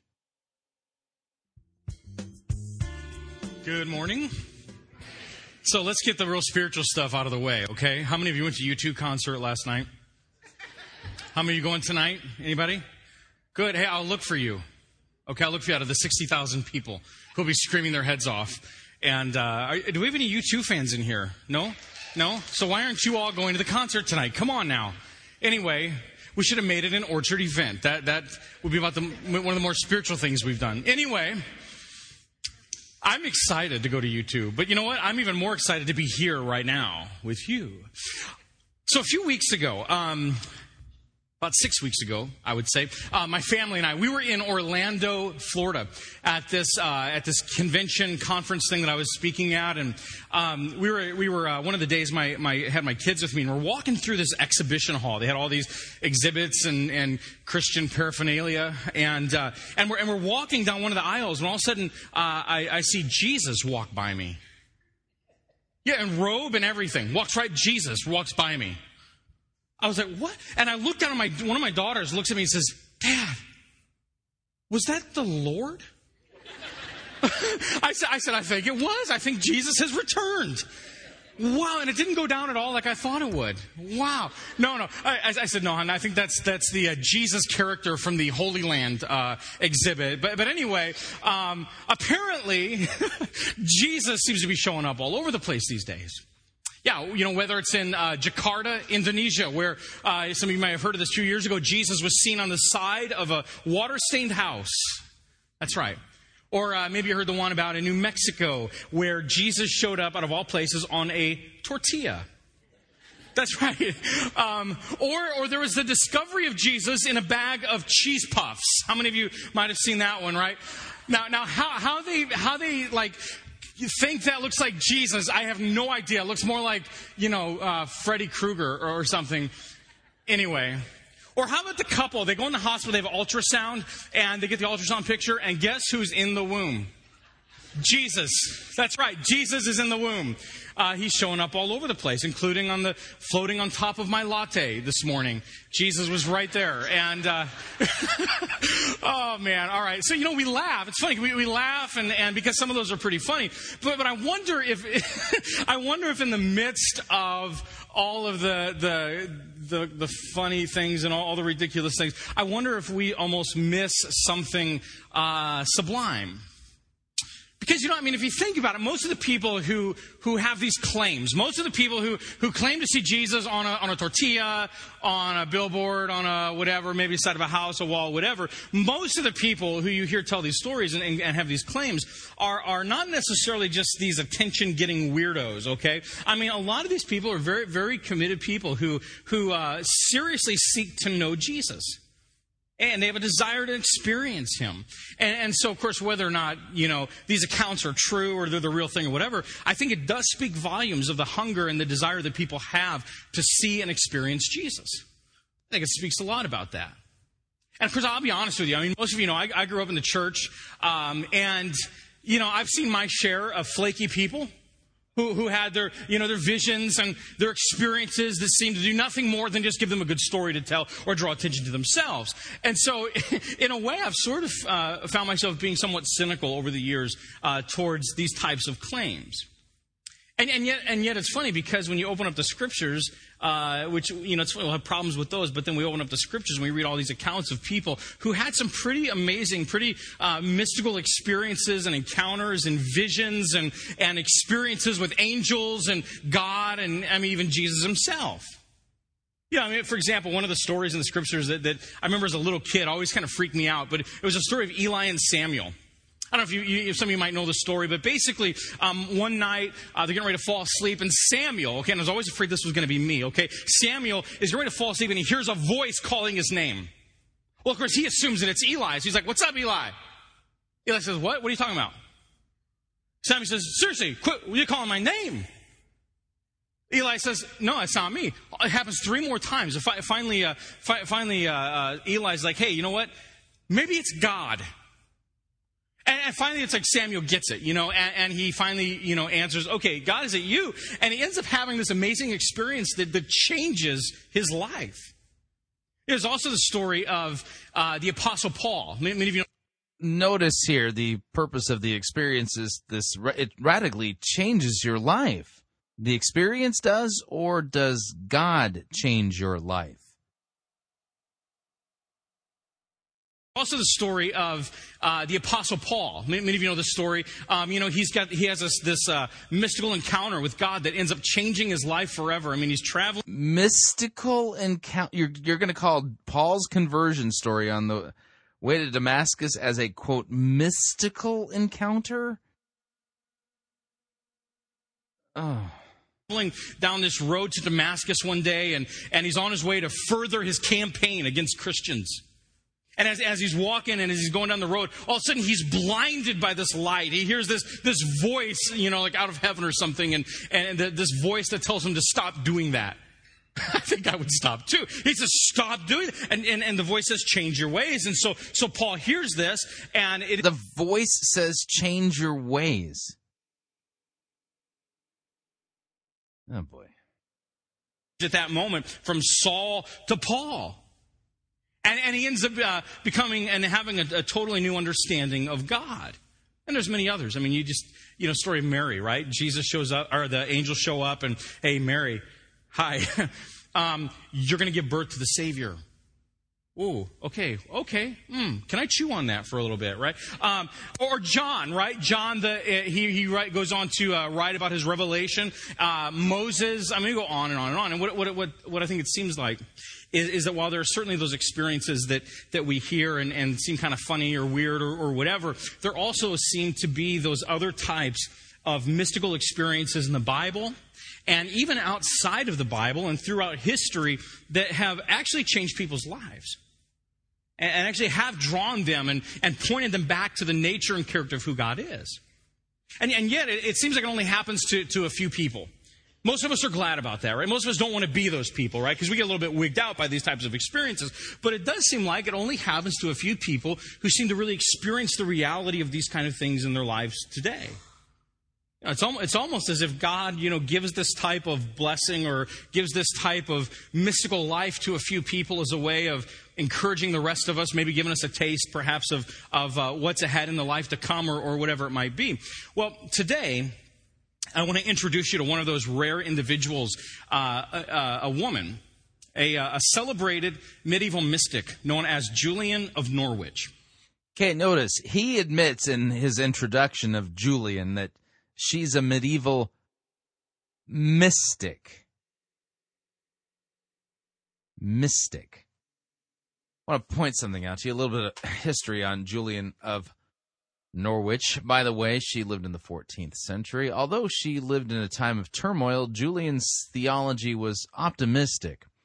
Speaking of God's love in terms of joy and compassion as opposed to law and duty, for Julian, suffering was not a punishment that God inflicted, as was the common understanding. She believed that God loved and wanted to save everyone. Popular theology, magnified by current events, including the Black Death and a series of peasant revolts, assumed that God was punishing the wicked. In response, Julian suggested a far more merciful theology, which some say leaned toward universal salvation.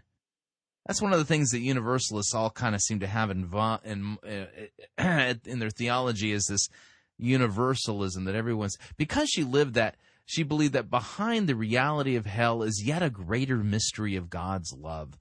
She has also been referred to in modern times as a proto-universalist, though she herself never actually claimed more than hope that all might be saved. Even though her views were not typical, local authorities did not challenge either her theology or her authority to make such religious claims because of her status as an anchoress. However, the lack of mention of her work during her period may simply indicate that religious authorities did not count her worthy of refuting, since she did not have much power as a woman.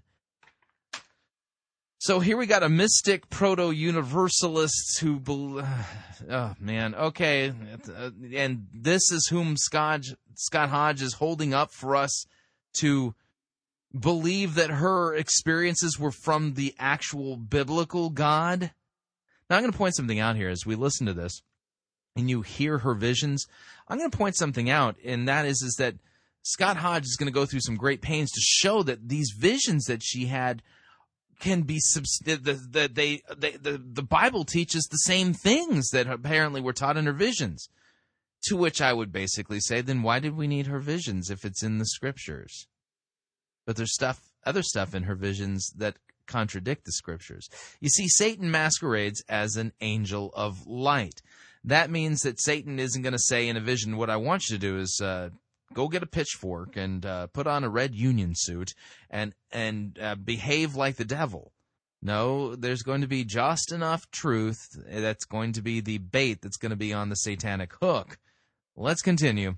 Interesting lady. She lived as an anchoress, which was basically a woman who would live in a small little apartment or house that was connected to a church, and she would spend her days praying, reflecting on God, giving spiritual guidance and counseling to people who sought her out. And she was born at a really, really interesting time in history, 1342. And which just happened to be shortly before one of the deadliest pandemics in human history hit, known as the Black Plague. If you know anything about the Black Plague, it ends up wiping out, I believe it's almost half of Europe. And so as you can imagine, it creates this unbelievable amount of instability in Europe at that time. And then at the same time, there's also this enormous amount of clashing happening between religions. You know, you've got, for example, the papacy had just left Rome, was exiled in France. And interestingly enough, this is mind-blowing. Okay, just about a half a mile away from the church where Julian lived, at that same time were some of the earliest Protestant Christians being burned at the stake. And so imagine this, at this time when all of this is happening, this woman named Julian shows up on the scene with this. The Protestant Reformation started in the 1300s, Scott? I don't even think Huss was burned in the 1300s. with this fresh, positive, beautiful message she's got this extremely optimistic theology. Not probably quite as optimistic as maybe Joel Osteen, but pretty optimistic. Very positive message. And so she goes around and starts speaking of God's love in these new terms that people have never heard before. Suddenly she's speaking of God's love in terms of joy and compassion versus law and duty and all the other rigid things that most people were used to hearing. In fact, just to give an example of her words, listen to this quote. She wrote these one time. "Glad and merry and sweet is the blessed and lovely demeanor of our Lord." Now, that is, you just imagine at that time, people did not necessarily see the Lord as being glad, merry, and sweet. Right? I mean, yeah, but she's a mystic universalist. Kind of like Rob Bell. Demeanor of our Lord. Now, that is, you just imagine at that time, people did not necessarily see the Lord as being glad, merry, and sweet. Right? I mean, no, God was pretty much PO'd most of the time. Right? In people's minds. And so all of a sudden she comes along and she's like, glad and merry and sweet is the blessed and lovely demeanor of our Lord towards our souls. Wait a minute. He loves us? Wow. That's a different message. Got to point something out here. Why is that such a profound, different message? Why? Because much of medieval Catholicism by this point had slipped into rank heretical works righteousness. It was big business to keep people in fear. And so what does Julian of Norwich offer? A counterfeit gospel. The gospel of universalism. Or gospel reductionism. God is love. Anyway, it doesn't matter. Yet, if the Roman Catholic Church during the medieval period had actually been proclaiming the gospel clearly, people would have heard of God's love for us in Jesus Christ and his death on the cross for us on the cross for our sins. For God so loved the world that he gave his only begotten Son. So notice here, Scott Hodge here is making the same error that Julian has made, slipping into this mysticism / universalism, but this isn't the biblical gospel.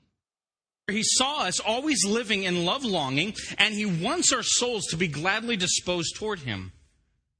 By his grace, he lifts up and will draw our outer disposition to our inward and will make us all at unity with him and each of us with others in the true lasting joy, which is Jesus. I mean, totally counter-cultural to what people were used to hearing. I mean, it's no wonder that years later, Thomas Merton goes on to proclaim that she was one of the greatest theologians of all time. Well, interestingly enough, Julian of Norwich was also the first woman to ever publish a book in the English language. And the book that she publishes, and of course there were other women who were writing during that time, but unfortunately at that time women weren't not necessarily allowed to publish books. And so the men who had helped them with their manuscripts usually were the ones that ended up with their names in the book. But anyway, so Julian of Norwich is the first one to write and publish a book under her own name, and the book goes on to become a classic. You'd think that Julian Norwich is actually one of the women saints mentioned in the New Testament. FYI, she isn't. Oh, and I looked it up. John Huss. 1400s, not 1300s. Just want to make that clear. Huss, really, as far as I understand, is like one of the earliest proto-Protestants out there.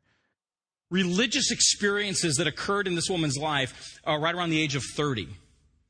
Julian, at the time, she had been suffering from severe illness. In fact, she thought she was on her deathbed. And so she's on her deathbed, and it's during this time that she claims to have had a total of 16 intense visions of Jesus. And here's how she explains it. Quote, "Of these 16 revelations, the first began early in the morning, about the hour of 4, and it lasted, revealing them in a determined order, most lovely and calm." I'm going, okay, yeah, see, if that were me, visions of Jesus. I mean, I love Jesus, and I mean, I'd rather see Jesus than the devil, but anything showing up in my house in the middle of the night, I'm out of there. I'm running, Forrest, run. You know what I'm saying? Anyway, but she says, you guys are like, what? Come on, it's Jesus. No, I'd like to see you. Anyway, let's just be honest here, right? Anyway, most lovely and calm, each following the other until it was 3 o'clock in the afternoon or later.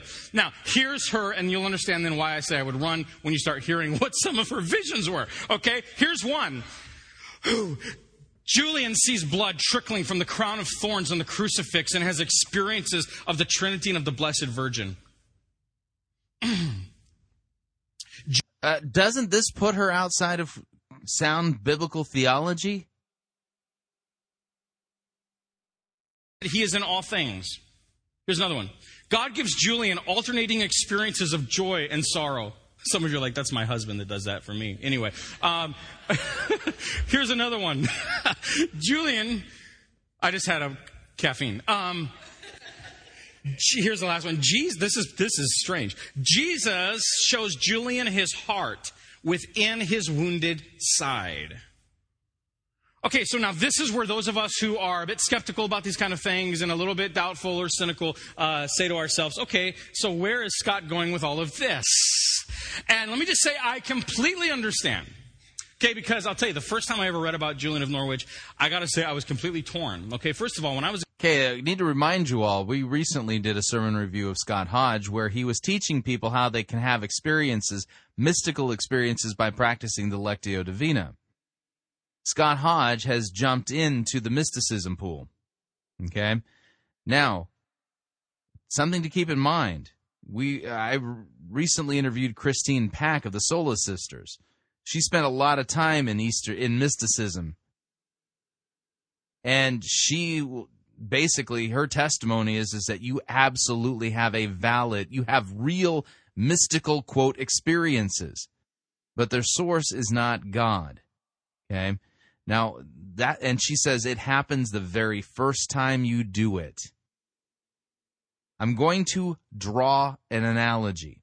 It's not a very sanctified analogy, and I think it's valid, though. I have heard it said that you can become addicted to crack cocaine after just one hit on it. It's that addictive. I think in a very similar way, this mysticism stuff, these experiences that you have are addicting, but they're not experiences that are grounded in Jesus Christ or have their origin from the throne of heaven. They are as addictive as crack cocaine. That being the case, I think a valid way to describe what's going on here is that these guys have become addicted to these mystical experiences the same way a crack whore is addicted to crack cocaine. These guys are spiritual crack whores. This isn't biblical, what you're hearing. And it's not from God. But I definitely think it's real. Okay, so now this is where those of us who are a bit skeptical about these kind of things and a little bit doubtful or cynical say to ourselves, okay, so where is Scott going with all of this? And let me just say, I completely understand. Okay, because I'll tell you, the first time I ever read about Julian of Norwich, I got to say I was completely torn. Okay, first of all, when I was young, I was told, you don't ever listen to someone like this because they're wacky. Okay, don't read their stuff, because if you read their stuff, whatever they got's going to jump on you, and you're going to get it. Okay, and so no, I was the guy that was like, go to the backwards masking seminars. You know what backwards masking is? You play the record backwards. You ever heard that? Yeah, some of you are like, records? What are records? Okay, records are these things that used to play music, okay? And anyway, so I go to these backwards masking seminars, okay? Now just listen, okay? You're going to hear, just listen to this. Just listen. Did you hear that? It said Satan is Lord. Did you hear it? And listen again. Satan is Lord. Did you hear it? Burn your albums. Okay, anyway. Pray for me. Okay. So anyway, on one hand, I'm reading this about this lady. Welcome to all of you who are visiting. Oh man, this is just how we roll here. Okay. So anyway, what was I saying? Julian. So I start reading about her visions, and half of me is going, there's something kind of intriguing about this, and the other half of me is going, whew, that's weird. This is strange. And so, you know what? Let me just say I completely understand. So here's the deal. I'm not really interested in trying to, evaluate the reliability of her claims or anything like that. But I do think... Okay, this is not exactly true, because this sermon, he's going to actually try to show you that these visions that she had, that this stuff is taught in the Bible, that's consistent with what's taught in Scriptures. So he is going to try to validate her, quote, claims. What's happened to Scott Hodge? He's taken a hit off the mysticism stuff, and he's hooked. And it's affecting his preaching. This is dangerous stuff that he's dealing with. Now, on one hand, though, I understand why he went this way. I have experienced legalistic, self-righteous Christianity for myself and have withered under the scorching heat of the law, always held up to the thing that I have got to do. I, too, remember the days when I was warned about backward masking, and Led Zeppelin's, music and things like that. And it's all legalistic pietism. But Scott, like Julian of Norwich, has skipped right over the biblical gospel, the good news of Christ dies for our sins, and has now gone off into mysticism and universalism. And he's giving this woman credibility. If you were attending the church for the first time, would you think he was speaking of her positively and as somebody that you could read and glean biblical truth from? To actually move into a deeper life with God. Because one of the things you begin to see in the life of Julian is that she was not at all interested in just having visions for the sake of having visions. I mean, she wasn't like sitting around bored and like, let me concoct a series of 16 visions so I can sell a book. No, I mean, there was like something real that was happening in her life. And I think it's important to know that because, see, man, I agree there was something real, but it's not from God. Book. No, I mean, there was like something real that was happening in her life. And I think it's important to know that because, see, man, if all a person's experiences do is just give them a few goosebumps and or make them feel really good for a few minutes or just draws attention to themselves, then I think we really have to ask the question of like, okay, was that really God or was it maybe a little bit too much Little Caesar's pizza they had the night before? And so these are the kind of questions we want to think about and ask. And I think the important thing is, look, experience for the sake of experience really doesn't matter, doesn't make any difference to anybody. Just to have an experience for the sake of experience, big deal. You don't have to have an experience for the sake of experience. It can be a legitimate experience, but you have to test it against the Word of God. What does the Apostle Paul say in Galatians chapter 1? Even if we or an angel from heaven should appear to you and preach a gospel other than the one already preached, let him be eternally condemned. So if an angel shows up at your bedside tonight and starts talking theology with you, and the gospel comes up, and the gospel that the angel is proclaiming to you contradicts the biblical gospel of Christ crucified for our sins, that's not an angel sent from God. That's an agent of the devil masquerading as an angel of light, designed to deceive you. All experiences get tested against the Word of God.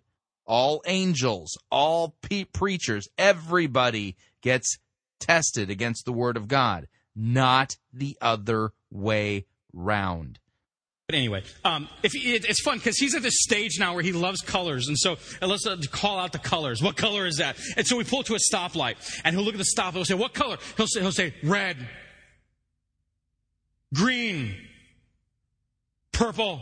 No, that's yellow. Yellow. Okay, yellow. So but he loves it. Now, of course, he has no idea what they mean. Okay? He has no idea that red means stop. Okay? He just knows it's red. He likes red. Now, on the other hand, he understands the concept of stopping. If my son, as he likes to do, starts running to the street, I will yell, stop! He won't listen to me. But he knows what I'm saying. He knows it. He's outside. I'm grilling out on the grill. He runs up. He's running towards the grill. I'm like, no, stop! And he'll stop. He understands what it means. He understands what it means if he's in the backyard. And I'll say, come on, Alex, go! And he'll run to me. He understands what it means to go. And he understands what it means to slow down. He's running in the house and he's like this far from knocking his head on the side of the counter. And I'll say, slow down. And he'll slow down. He understands. He understands the colors and he understands the movements, but he has no idea what a stoplight's about. He has no idea that red actually means stop or that yellow means nail it. No, I'm just kidding. Don't do that. slow down, right? Or the green means go. He has no idea that, 2 and 2 have not come together. I mean, he just hasn't added them up yet. And that'll only happen when he takes his sensory experiences of the colors and then the conceptual understandings of what stop means and go and slow down. And when those two things come together, then he'll be able to make sense of the concept of what a stoplight is all about. Hopefully before he turns 16. Right? Well, here's the deal.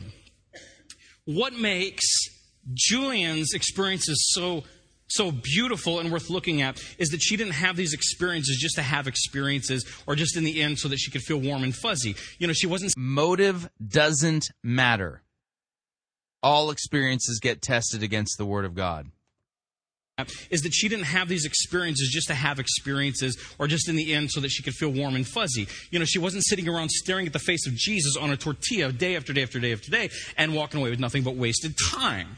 Yet you admitted she was a mystic. That tells you about the fact that she was engaging in mysticism in order to have experiences on a regular basis. Realize... As you read her writings, is that along with these experiences, she includes these conceptual understandings and these extremely deep yet practical insights from the Scriptures that bring these visions to life to her in a way that transforms her and has transformed many people since then. And I think one thing you really begin to... Is anyone else troubled by the fact that a so-called Protestant pastor is promoting a Roman Catholic medieval mystic nun and basically saying her stuff is good for you to consume, read, and let it help transform your life? Anyone else out there have a problem with this? You should if you don't. See in her life is that on the other side of all these experiences was this revelation that she had of God's goodness in her life. I mean, she really understood that God is a good God. In fact, she had this one vision one time that's going to sound weird up front, but she had this vision one time of God standing there with a little object in his hand. And she said it looked like a nut or like a little acorn or something. And she said she saw God standing there with this little object in his hand. And this little object to her seemed so insignificant and so fragile that she wondered why it didn't just crumble before her eyes. Well, we're told that as she came to understand what this object represented, that the object represented the entire created universe, which obviously is nothing compared to its creator. And yet in this vision, she was told these words: God made it, God loves it, God keeps it. Beautiful understanding. And see, she believed that, well, because she believed that God was good. And I think it's important for us to believe that God is good and to remember that God is good. Because I wonder sometimes if we really know that. I think it's one thing like to know of God's goodness, right? To know that God is good. I think it's a whole other thing to actually know and experience his goodness. Sometimes in church, I grew up in church. So, the big thing in church when I was growing up was like... if you have food on the table, warm food to eat tonight, you are experiencing God's goodness. Give us this day our daily bread. If the rain comes and waters the crops in your neck of the woods, and the wheat and the corn grows and the vineyards grow, you are experiencing God's goodness. Because God causes the rain to fall on the just and the unjust. He's a merciful and loving God. The preacher would get up and say, "Good morning, God is good." And then everybody would say, 3 of you know, all the time, and all the time. Get my organ. About to throw down some church right here. And so that would be the thing, like, God is good all the time. The devil is bad all the time. God is good, and we are not, right? No, but God is good. And so here's the thing, like, that's a great thing, that's cute. And it's fun and everything, but do we know it in here? Do we know his goodness? If you really want to preach his goodness, preach the cross, Scott. Do we know his goodness? I love the passage in Psalm 34:8. Taste and see that the Lord is good. A lot of us have seen it, but have we tasted it? Think about that. I mean, have we experienced his goodness? Have we saved? Notice the emphasis on experience. This is an emphasis on subjectivity. Navel gazing, liver shivers, goosebumps. This is no way to determine truth. Savored his goodness in our lives. So I think it's obvious when you begin to look at the life of this woman, Julian of Norwich, you really get this idea that she got this, that she really understood and embraced God's goodness. See, I think when you begin to take time to, when you take time to get past the weirdness, when you take time to get past the uncomfortableness, especially if you're like me and you grew up. So I'm supposed to take time to get past the weirdness of a Roman Catholic mystic nun having, quote, spiritual experiences and visions from God, and just trust that it's really from God. If I can get past the weirdness, then I can embrace it and hold it and love it and cherish it and have my life be transformed by it. Are you out of your mind? Once you work at getting past some of these things and you begin to look at how she interpreted these visions that she had according to the scriptures, you really realize why it is that she had this revelation of God's goodness. Actually, what you're going to find out is that we didn't even need her visions at all. And so what I want to do is I want to look at a couple of these visions she had, and I want to sort of compare how they line up with Scripture. Now, there's 16 of them. We're not going to do all 16. Okay, we're going to do like 3 or 4. Okay, so I want to go through a couple of these. One of them that she had was this right here. Julian sees blood flowing from the wounds on Christ's body and then vanishing. Now, what Julian believed that this vision signified was that Christ's blood was shed for the whole world. Now I think for a lot. Okay, wow. Whew. It's not like we don't have a Bible verse that says that.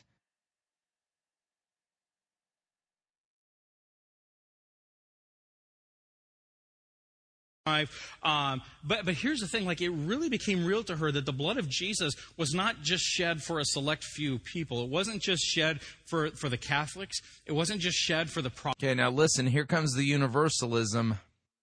Protestants or the Lutherans or the Methodists or whatever. She understood this whole concept of there's this mystery of the gospel, that the blood of Jesus was shed not just for the Jews but also for the Gentiles. She understood this. His blood was shed for all of mankind. And see, I think that's something we need to be reminded of again and again and again, because I think we sort of have this tendency sometimes to because of the personal implications of salvation, which are huge. And salvation does have a very personal implications to our lives. But if we're not careful, it can be easy to make it all about us, can't it? Right? I mean, he's my Savior. Jesus is my Savior. He is my Lord. He died for my sins. He is my personal Lord and Savior. And while all of these things are true, we must never forget that he's not just my Savior, but he is the Savior of the world. Right? And how exactly are those two ideas at odds with each other? I'm sick and tired of these emergent postmodern types, basically pitting these two concepts against each other. I don't see the big conflict. Died for my sins. He is my personal Lord and Savior. And while all of these things are true, we must never forget that he's not just my Savior, but he is the Savior of the world. Right? And that he did not just die for my sins, he died for the sins of the world. And to which I would basically say, okay, we're going to talk this way, then let's talk about who then Christ's atonement is applied to. Because I read earlier from John chapter 3, verse 36. Let me pull this up again on my computerized Bible. Hang on a second here. Verses John chapter 3. Okay. Add a little context there. Here we go. John chapter 3, verse 31. He who comes from above is above all. He is of the earth, belongs to the earth, and speaks in earthly way. He who comes from heaven is above. He bears witness to what he has seen and heard, yet no eye has received his testimony. Whoever receives his testimony sets his seal to this, that God is true. For he whom God has sent utters the words of God, for he gives the Spirit without measure. The Father loves the Son and has given all things into his hand. Whoever believes in the Son has eternal life.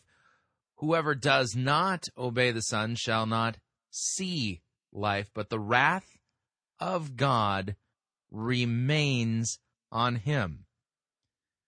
Now, I agree, the Scriptures teach Christ died for the sins of the world. But I do not believe the Scriptures teach that, therefore, all are saved. For those who don't believe in Christ, the wrath of God remains on them. That's important, and that's somehow missing here. Why? Well, because, as we learned earlier, Julian in Norwich is basically a proto-universalist.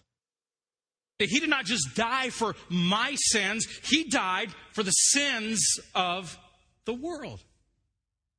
And so I think that we have to make sure that we're sort of living in this balance, that we're living in this balance of remembering both. Sure, there are these beautiful personal implications to salvation, but there's also this greater and much larger scope of the gospel.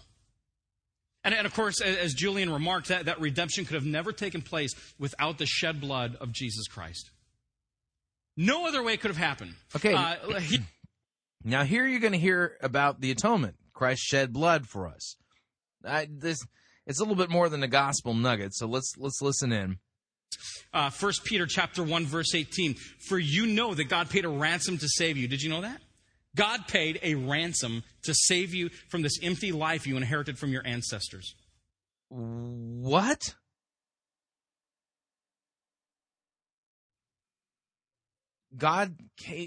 Christ came to save you from this empty life? Hang on a second here. Let me back up the tape here. Find out what he's talking about. And much larger scope of the gospel. And of course, as Julian remarked, that redemption could have never taken place without the shed blood of Jesus Christ. No other way could have happened. Hebrews chapter 9 tells us this, verse 22. Without the shedding of blood, there is no remission of sins. 1 Peter chapter 1, verse 18. For you know that God paid a ransom to save you. Did you know that? God paid a ransom to save you from this empty life you inherited from your ancestors. And the ransom he... Hang on a second here. This actually argues against her universalism. 1 Peter chapter 1, verse 18. Let's add a little context. Okay? As obedient children, verse 14. 1 Peter chapter 1, verse 14. As obedient children, do not be conformed to the passions of your former ignorance. But as he who called you is holy, you also be holy in all your conduct. Since it is written, you shall be holy, for I am holy. And if you call on him as Father, who judges impartially according to each one's deeds, conduct yourselves with fear throughout the time of your exile, knowing that you were ransomed from the futile ways inherited from your forefathers, not with perishable things such as silver or gold, but with the precious blood of Christ, like the Lamb of God, without blemish. He was foreknown before the foundations of the world, but was made manifest in the last times for the sake of you, who through him are believers in God, who raised him from the dead and gave him glory, so that your faith and hope are in God. Now, notice the way he quoted this verse. It makes it sound like God basically saves you from a futile and empty life. But the futile, empty life that's mentioned here in this passage is the one that follows after sinful passions and the passions of the flesh. Okay? So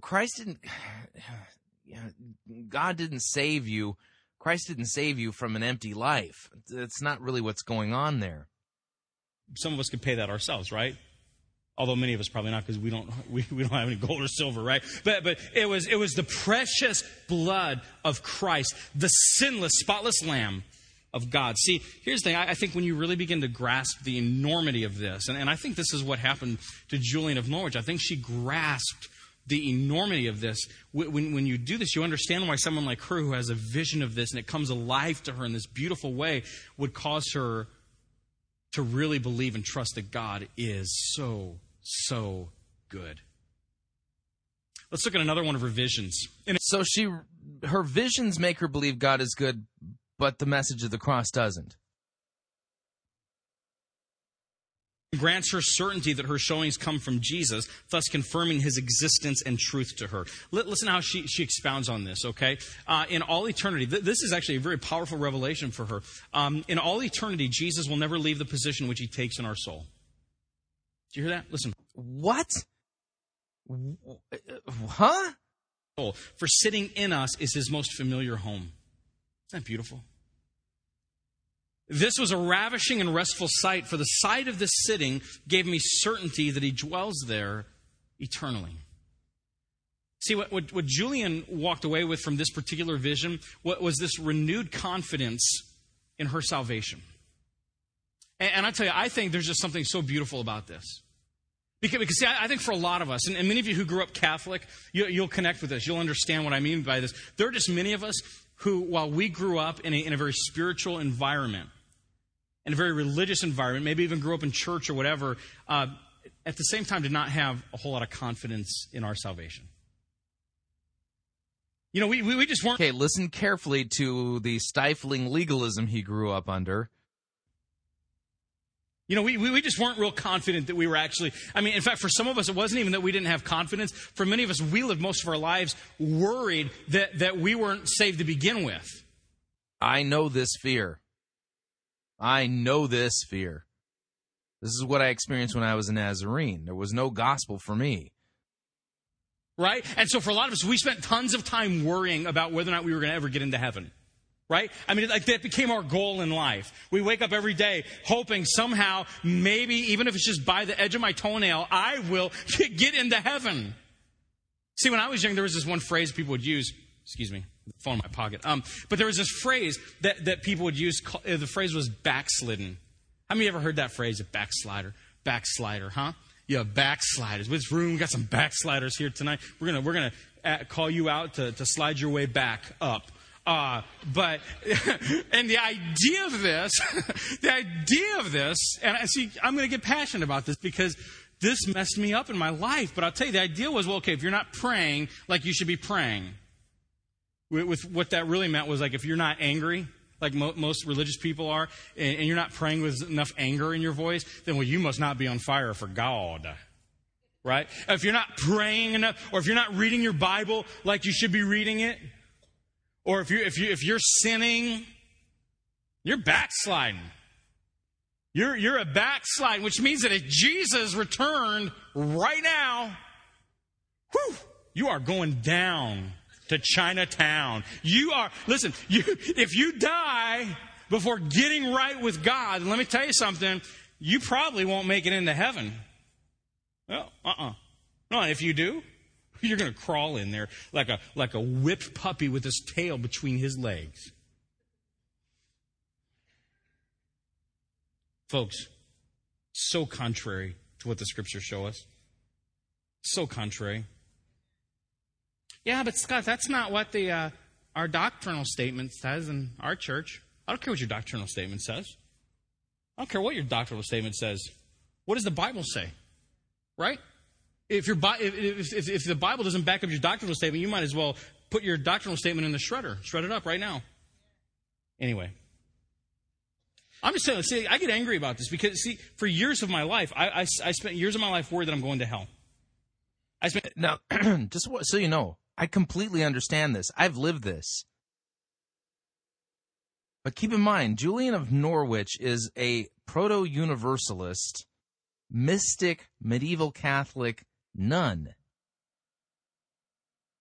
She's not proclaiming the biblical gospel. She's talking about the love of God, which all sounds so loving and kind. And trust me when I tell you, that's far more appealing than the constant withering under God's law that you experience when you are in a self-righteous, works righteousness religion. Even if it has the name of such and such Christian church.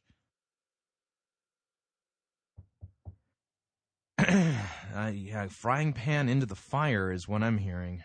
I spent years of my life worried that I'm going to hell. I spent years of my life trying to perform to be good enough. I spent years of my life trying to do just all the right things so that I could get into heaven. And I'll tell you what, I'm so thankful for God's grace. I've never had a closer relationship to God in my entire life, and I've never felt more secure. I've never felt more secure in the hands of my Savior than I do right now in my life. And what's the new thing? He's practicing mysticism. Nothing can ever separate us from God's love. Neither death nor life, neither angels nor demons, neither our fears for today nor our worries about tomorrow or our denominations or churches or doctrinal statements. Not even the powers of hell can separate us from God's love. Did you hear that? Not even the powers of hell can separate us from God's love. Look, I mean, I don't know about you, but that seems... repentance and the forgiveness of sins, Scott? Here's another one. Ephesians chapter 2. God saved you by his grace when you believed. That's right, when you believed. And you can't take credit for this. It is a gift from God. In other words, amen. You know what that's saying? You had nothing to do with your salvation. Right on. Nothing. You did nothing to earn it. Nothing whatsoever. Bingo, but not everyone's saved, Scott. There's nothing you can do to add to it. There's nothing you can do to take away from it. Verse 9, salvation is not a reward. Listen, some of you need to hear this. Salvation is not a reward for the good things we have done. Do you hear that? Salvation. Right on. Trying so hard. Salvation is not a reward for the good things we have done. So none of us can boast about it. The bottom line is, you did not earn it. You did not win it. This was not like you went and bought a lottery ticket. Oh, I won. I'm going to heaven. No, listen. And you certainly did not deserve it. It was a gift that was given to you. It was given to me. A gift that all we had to do was we just had to reach out and receive it into our lives by faith. That's it. And when we received it, you know what happens? Okay, here's the odd part. This actually sounds very close to the biblical gospel. What's it doing alongside of this Roman Catholic medieval mystic nun who was a universalist? Reach out and receive it into our lives by faith. That's it. And when we received it, you know what happens? It changes us right here. It changes us. It's like we talked about a few weeks ago. I mean, we go from being scum. We go from being sin-filled, people who never have a chance in a million years of being connected with God to now being people who, we are now sons and daughters of God. And the implications of that are huge. You know what really changed my life about all of this is when we started having kids. And those of you who have kids, when babies are born, little infants, they're so cute, aren't they? Actually, they're not always. I mean, let's just be honest, right? I mean, some are. Some of them look like the little Cheeto Jesus, but hey, this one's not finished. Back in, seriously, okay? No. See, some of you are like, that's because you have one of the ugly ones, okay? That's why. Okay, it's okay. See, and you were at the time you were like, oh, she's so precious, and now you look at the pictures, you're like, wow. So anyway, so these infants are born really adorable and innocent and everything, right? Harmless, but then what happens? Then they become evil, don't they? Yeah, they become evil. And what you discover is that these little babies, that all of us, we all have this seed of sin in our lives, don't we? We all have this root of evilness in us. Seed of sin? Root of evilness? We're all dead in trespasses and sins, according to Ephesians chapter 2. Listen, no matter what my children do, no matter what they might ever say to me to my face, they will always be my children. No matter how they may reject me, no matter how they may hurt me, no matter how much they may willingly turn their back on me, there is nothing they could ever do that would cause me to ever, ever, ever stop loving them, ever. And I may get upset with them sometimes, and I may want to strangle them, and I may, and some of you are like, yeah, I know. Listen, and sometimes God wants to reach down and strangle us, I'm sure, right? But guess what? We're His children, and He loves us unconditionally. There it is again. God does not love us unconditionally. By nature, we are dead in trespasses and sins and under God's wrath. God loves us conditionally, on the condition of Christ's death on the cross for our sins. And I may, and some of you are like, yeah, I know. Listen, and sometimes God wants to reach down and strangle us, I'm sure, right? But guess what? We're his children, and he loves us unconditionally. My kids did not earn that love. You didn't earn that love from God. There's nothing that can ever cause us. Sometimes we think, well, when I do something wrong, when I sin, then I'm sure God, the level meter must go down a little bit, right? I mean, God maybe 10%, I don't know, 20%, or it depends on the sin, right? I mean, because there's those top tier sins, right? Let's go there. You want to go there? Okay, because there's all these rated sins, right? Anyway, we don't have to go there, but let's just call out our sins right now, and I'll tell you where they fall at in the rating system, okay?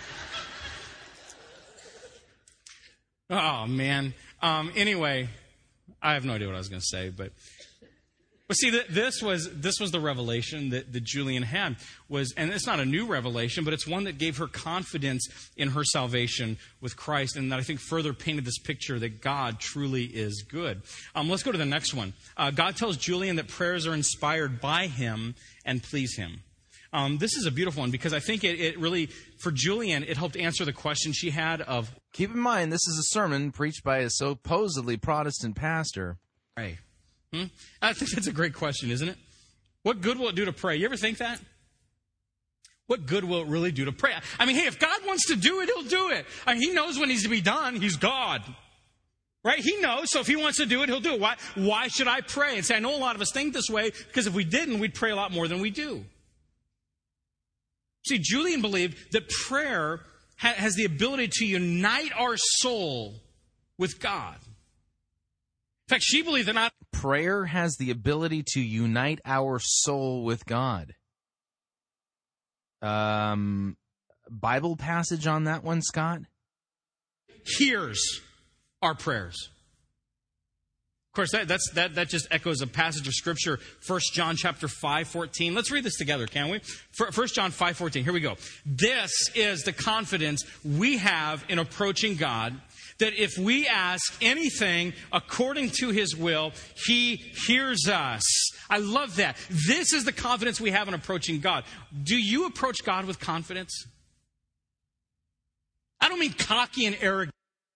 Let me read this. 1 John chapter 5, verse 10. Whoever believes in the Son of God has the testimony in himself. Whoever does not believe God has made him a liar, because he has not believed in the testimony that God has borne concerning his Son.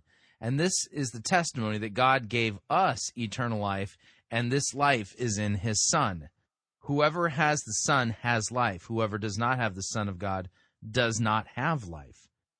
I write these things to you who believe in the name of the Son of God, that you may know that you have eternal life. And this is the confidence that we have toward him, that if we ask anything according to his will, he hears us.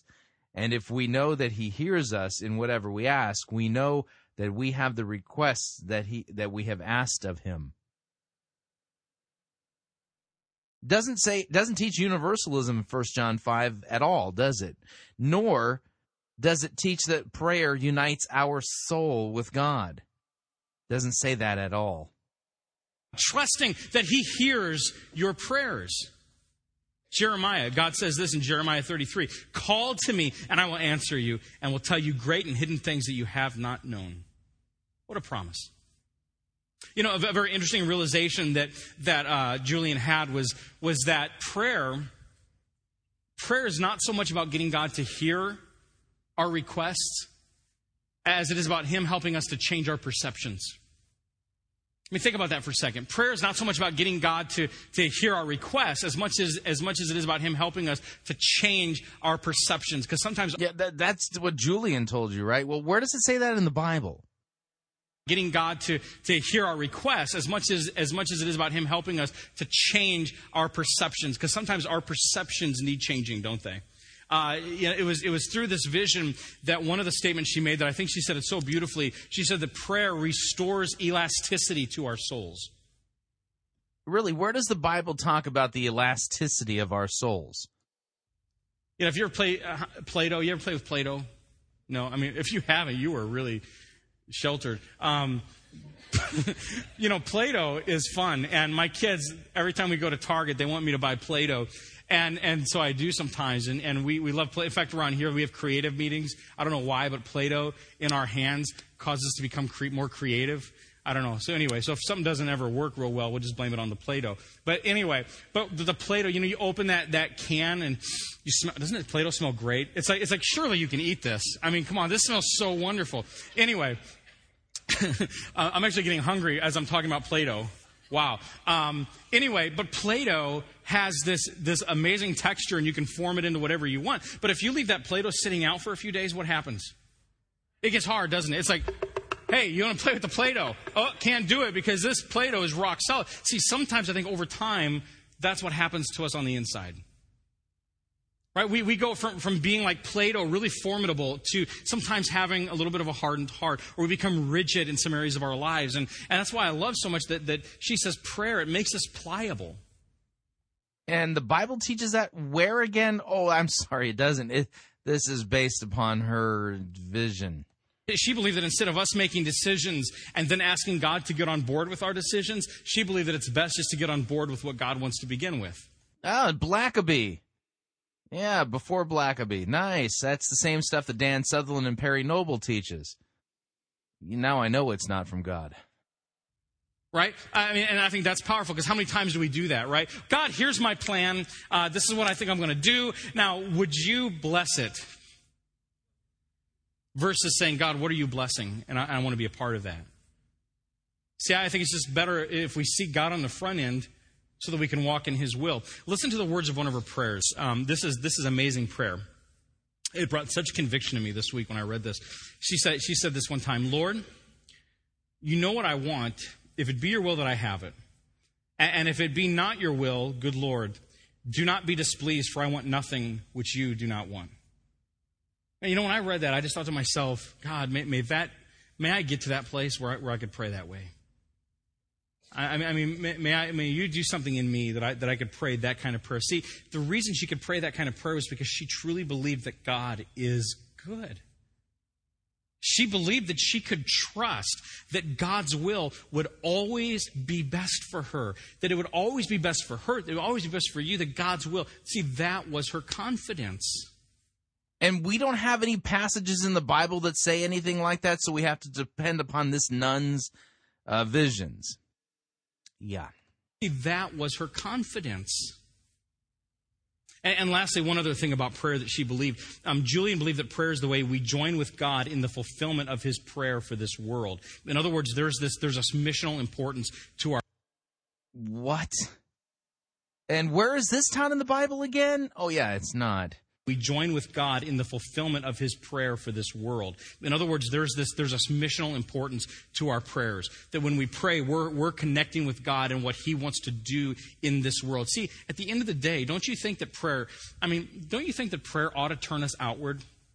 At the end of the day, I mean, don't you think that a person who really prays is a person who's going to have a greater perspective about those on the outside, right? I mean, if all prayer does is turn you inside, if all prayer does is cause you to become selfish and focused on yourself, man, I think we're missing something powerful about prayer. I mean, prayer should take us and cause us to love more. Prayer should cause us to care more. Prayer should cause something in us to give a rip about the world around us. Amen? Where in the Bible does it say that prayer is a means of grace? That's what he's describing it as. In one of her visions, Jesus affirms His pleasure in suffering for her sake. And in other words, okay, this showing, this vision, was her realization of how happy Christ is when we understand and truly appreciate His suffering and His passion. One author says it this way. Listen to this. It's from the book Longing for God. Forgot the title. It is as if our gratitude and recognition is the only joy God needs in order to feel good about his ultimate sacrifice. Just think about that quote for a second. I know some of you are going, what? Just look at it. It is as if our gratitude and recognition is the only joy God needs in order to feel good about his ultimate sacrifice. And I know that might sound kind of strange to some of us, but yeah, it just sounds downright goofy. God. But what Julian is saying is that we bring joy to God when we love and serve him simply out of our understanding and appreciation for all that he has done for us. I mean, we bring joy to God when we serve him simply out of our understanding. Notice how he's quoting this woman's vision as if it's actually biblical. So long, sola scriptura. It was nice to know ya. I mean, we bring joy to God when we serve him simply out of our understanding and appreciation for all that he has done for us. I mean, isn't that powerful? I mean, God loves it when we worship him and when we serve him simply out of a response for what he's done for us in our lives. And so, see, this got me thinking, what if in everything we did, I mean, what if we lived like this? What if in all the serving we do, maybe in church or even in the community or in our giving, in our tithing, in our worshiping, in our gathering, Here comes the law sneaking up on you. To the goodness of God in our lives. Right? But see, the struggle is and here's the thing, and this is the great thing about God, is he gives us a lot of motivation to do things, right? I mean, he tells us, if you do this, this will happen. Right? If you sow generously, you're going to reap generously. If you put me first, I'm going to take care of you. I will be your provider, right? I mean, all these great promises. The thing is, those become our motivations. Like, well, man, I'm starting to struggle financially. I guess I better start giving again at church because I want God involved in my finances. Better start tithing again. See, in our motivation, I mean, or it's like, man, I better start praying again because things aren't really going so well. I better start really getting serious and praying, or better start going to church again because my wife's been really angry at me lately, and it's just better. Maybe God will kind of fix my wife a little bit if I go to church, and it's like our motivations become for God to do something for us, and I just wonder what would happen if we did all of the things we do with no agenda whatsoever. I love Psalm 107, verse 1 and 2. Give thanks to the Lord, for he will love us more. Are you looking? Huh? Somebody like, what? That's not what it says. Yeah, but that's how we act sometimes, right? Give thanks to the Lord, for then he'll bless my marriage. Give thanks to the Lord, then he'll provide for me. Give thanks to the Lord, then he'll help me in my confrontations I have to make this week at work with the people that I don't really like that much. Right? No, give thanks to the Lord. Why? For he's good. Plain and simple, because he is good. His faithful love endures forever. I love this verse too. Has the Lord redeemed you? Then speak out. Has the Lord redeemed you? Then speak out. Tell others. He has redeemed you from your enemies. It's like, hey, hello, McFly. Listen, has the Lord redeemed you? Then speak out, reflect it, respond to it, celebrate it, act like it. Let your life show it. Psalm 13, verse 6. I love this. I will sing to the Lord. Why? Why? Let's say it together. Because he is good to me. I will sing to the Lord. Why? Well, because he loves my voice. Well, honey, I hate to tell you, he's the only one who loves your voice. Okay? Your husband don't love it, and I don't either. But God loves it.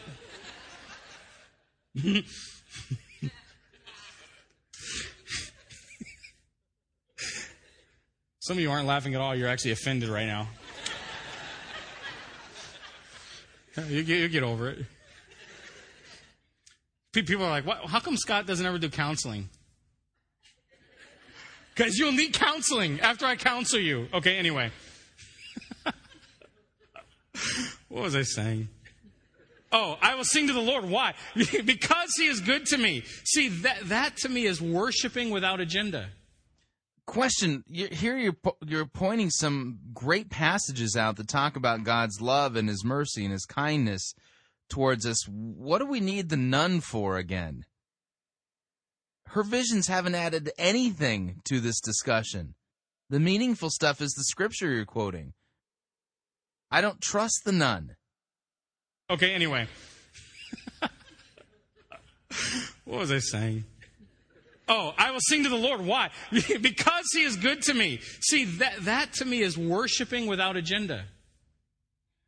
I mean, what if we live that way? See, Julian of Norwich, what an interesting woman.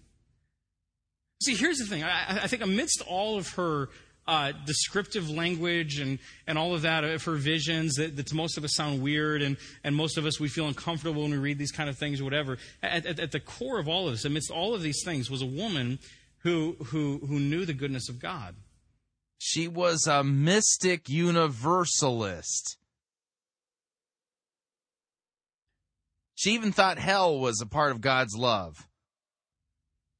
See, she was a woman who didn't just see that God is good, but she tasted that goodness.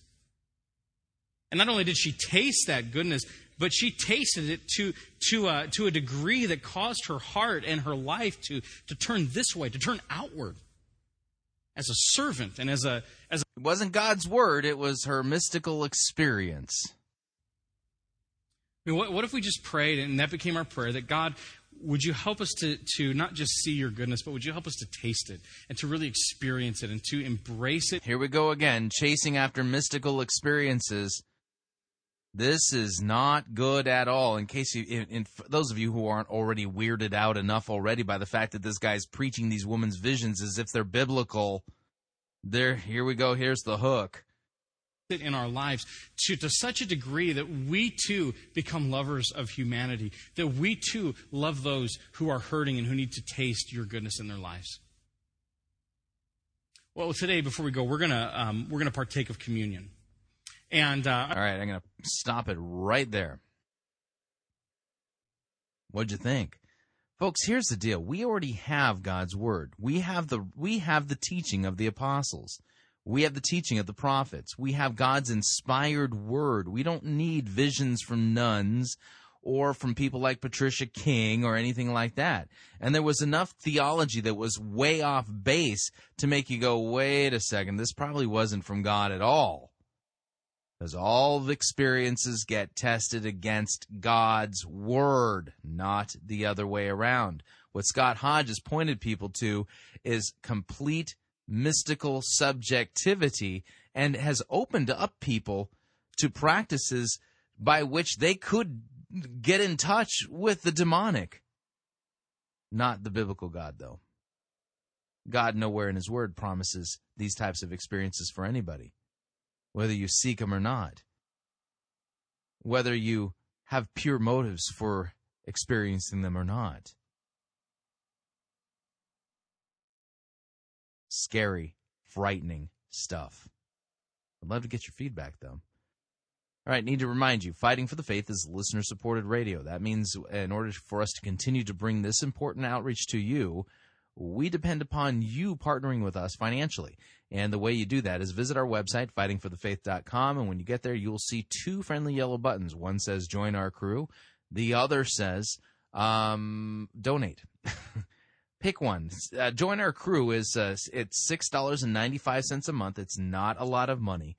And that's $6.95 a month once we get to 1,000 listeners. That's right. We need 1,000 listeners to join our crew so that we can, on a monthly basis, meet our minimum expenditures. And so that's our first financial goal, is to get to 1,000 listeners who've joined our crew. And again, it's $6.95 a month. It automatically comes out of your account. And when you join, you get access to our Pirate Code, which is our way of saying thank you for joining our crew. And, of course, if you'd like to fill in the blank as to how much you'd like to contribute to our cause, you can do so by clicking on the Donate button on our website. Or you can make your gift payable to Fighting for the Faith and send it to Post Office Box 508, Fishers, Indiana, zip code 46038.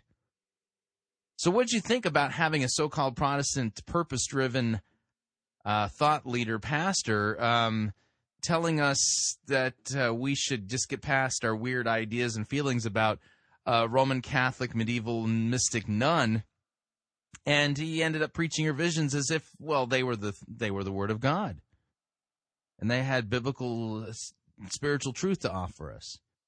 Would love to get your feedback.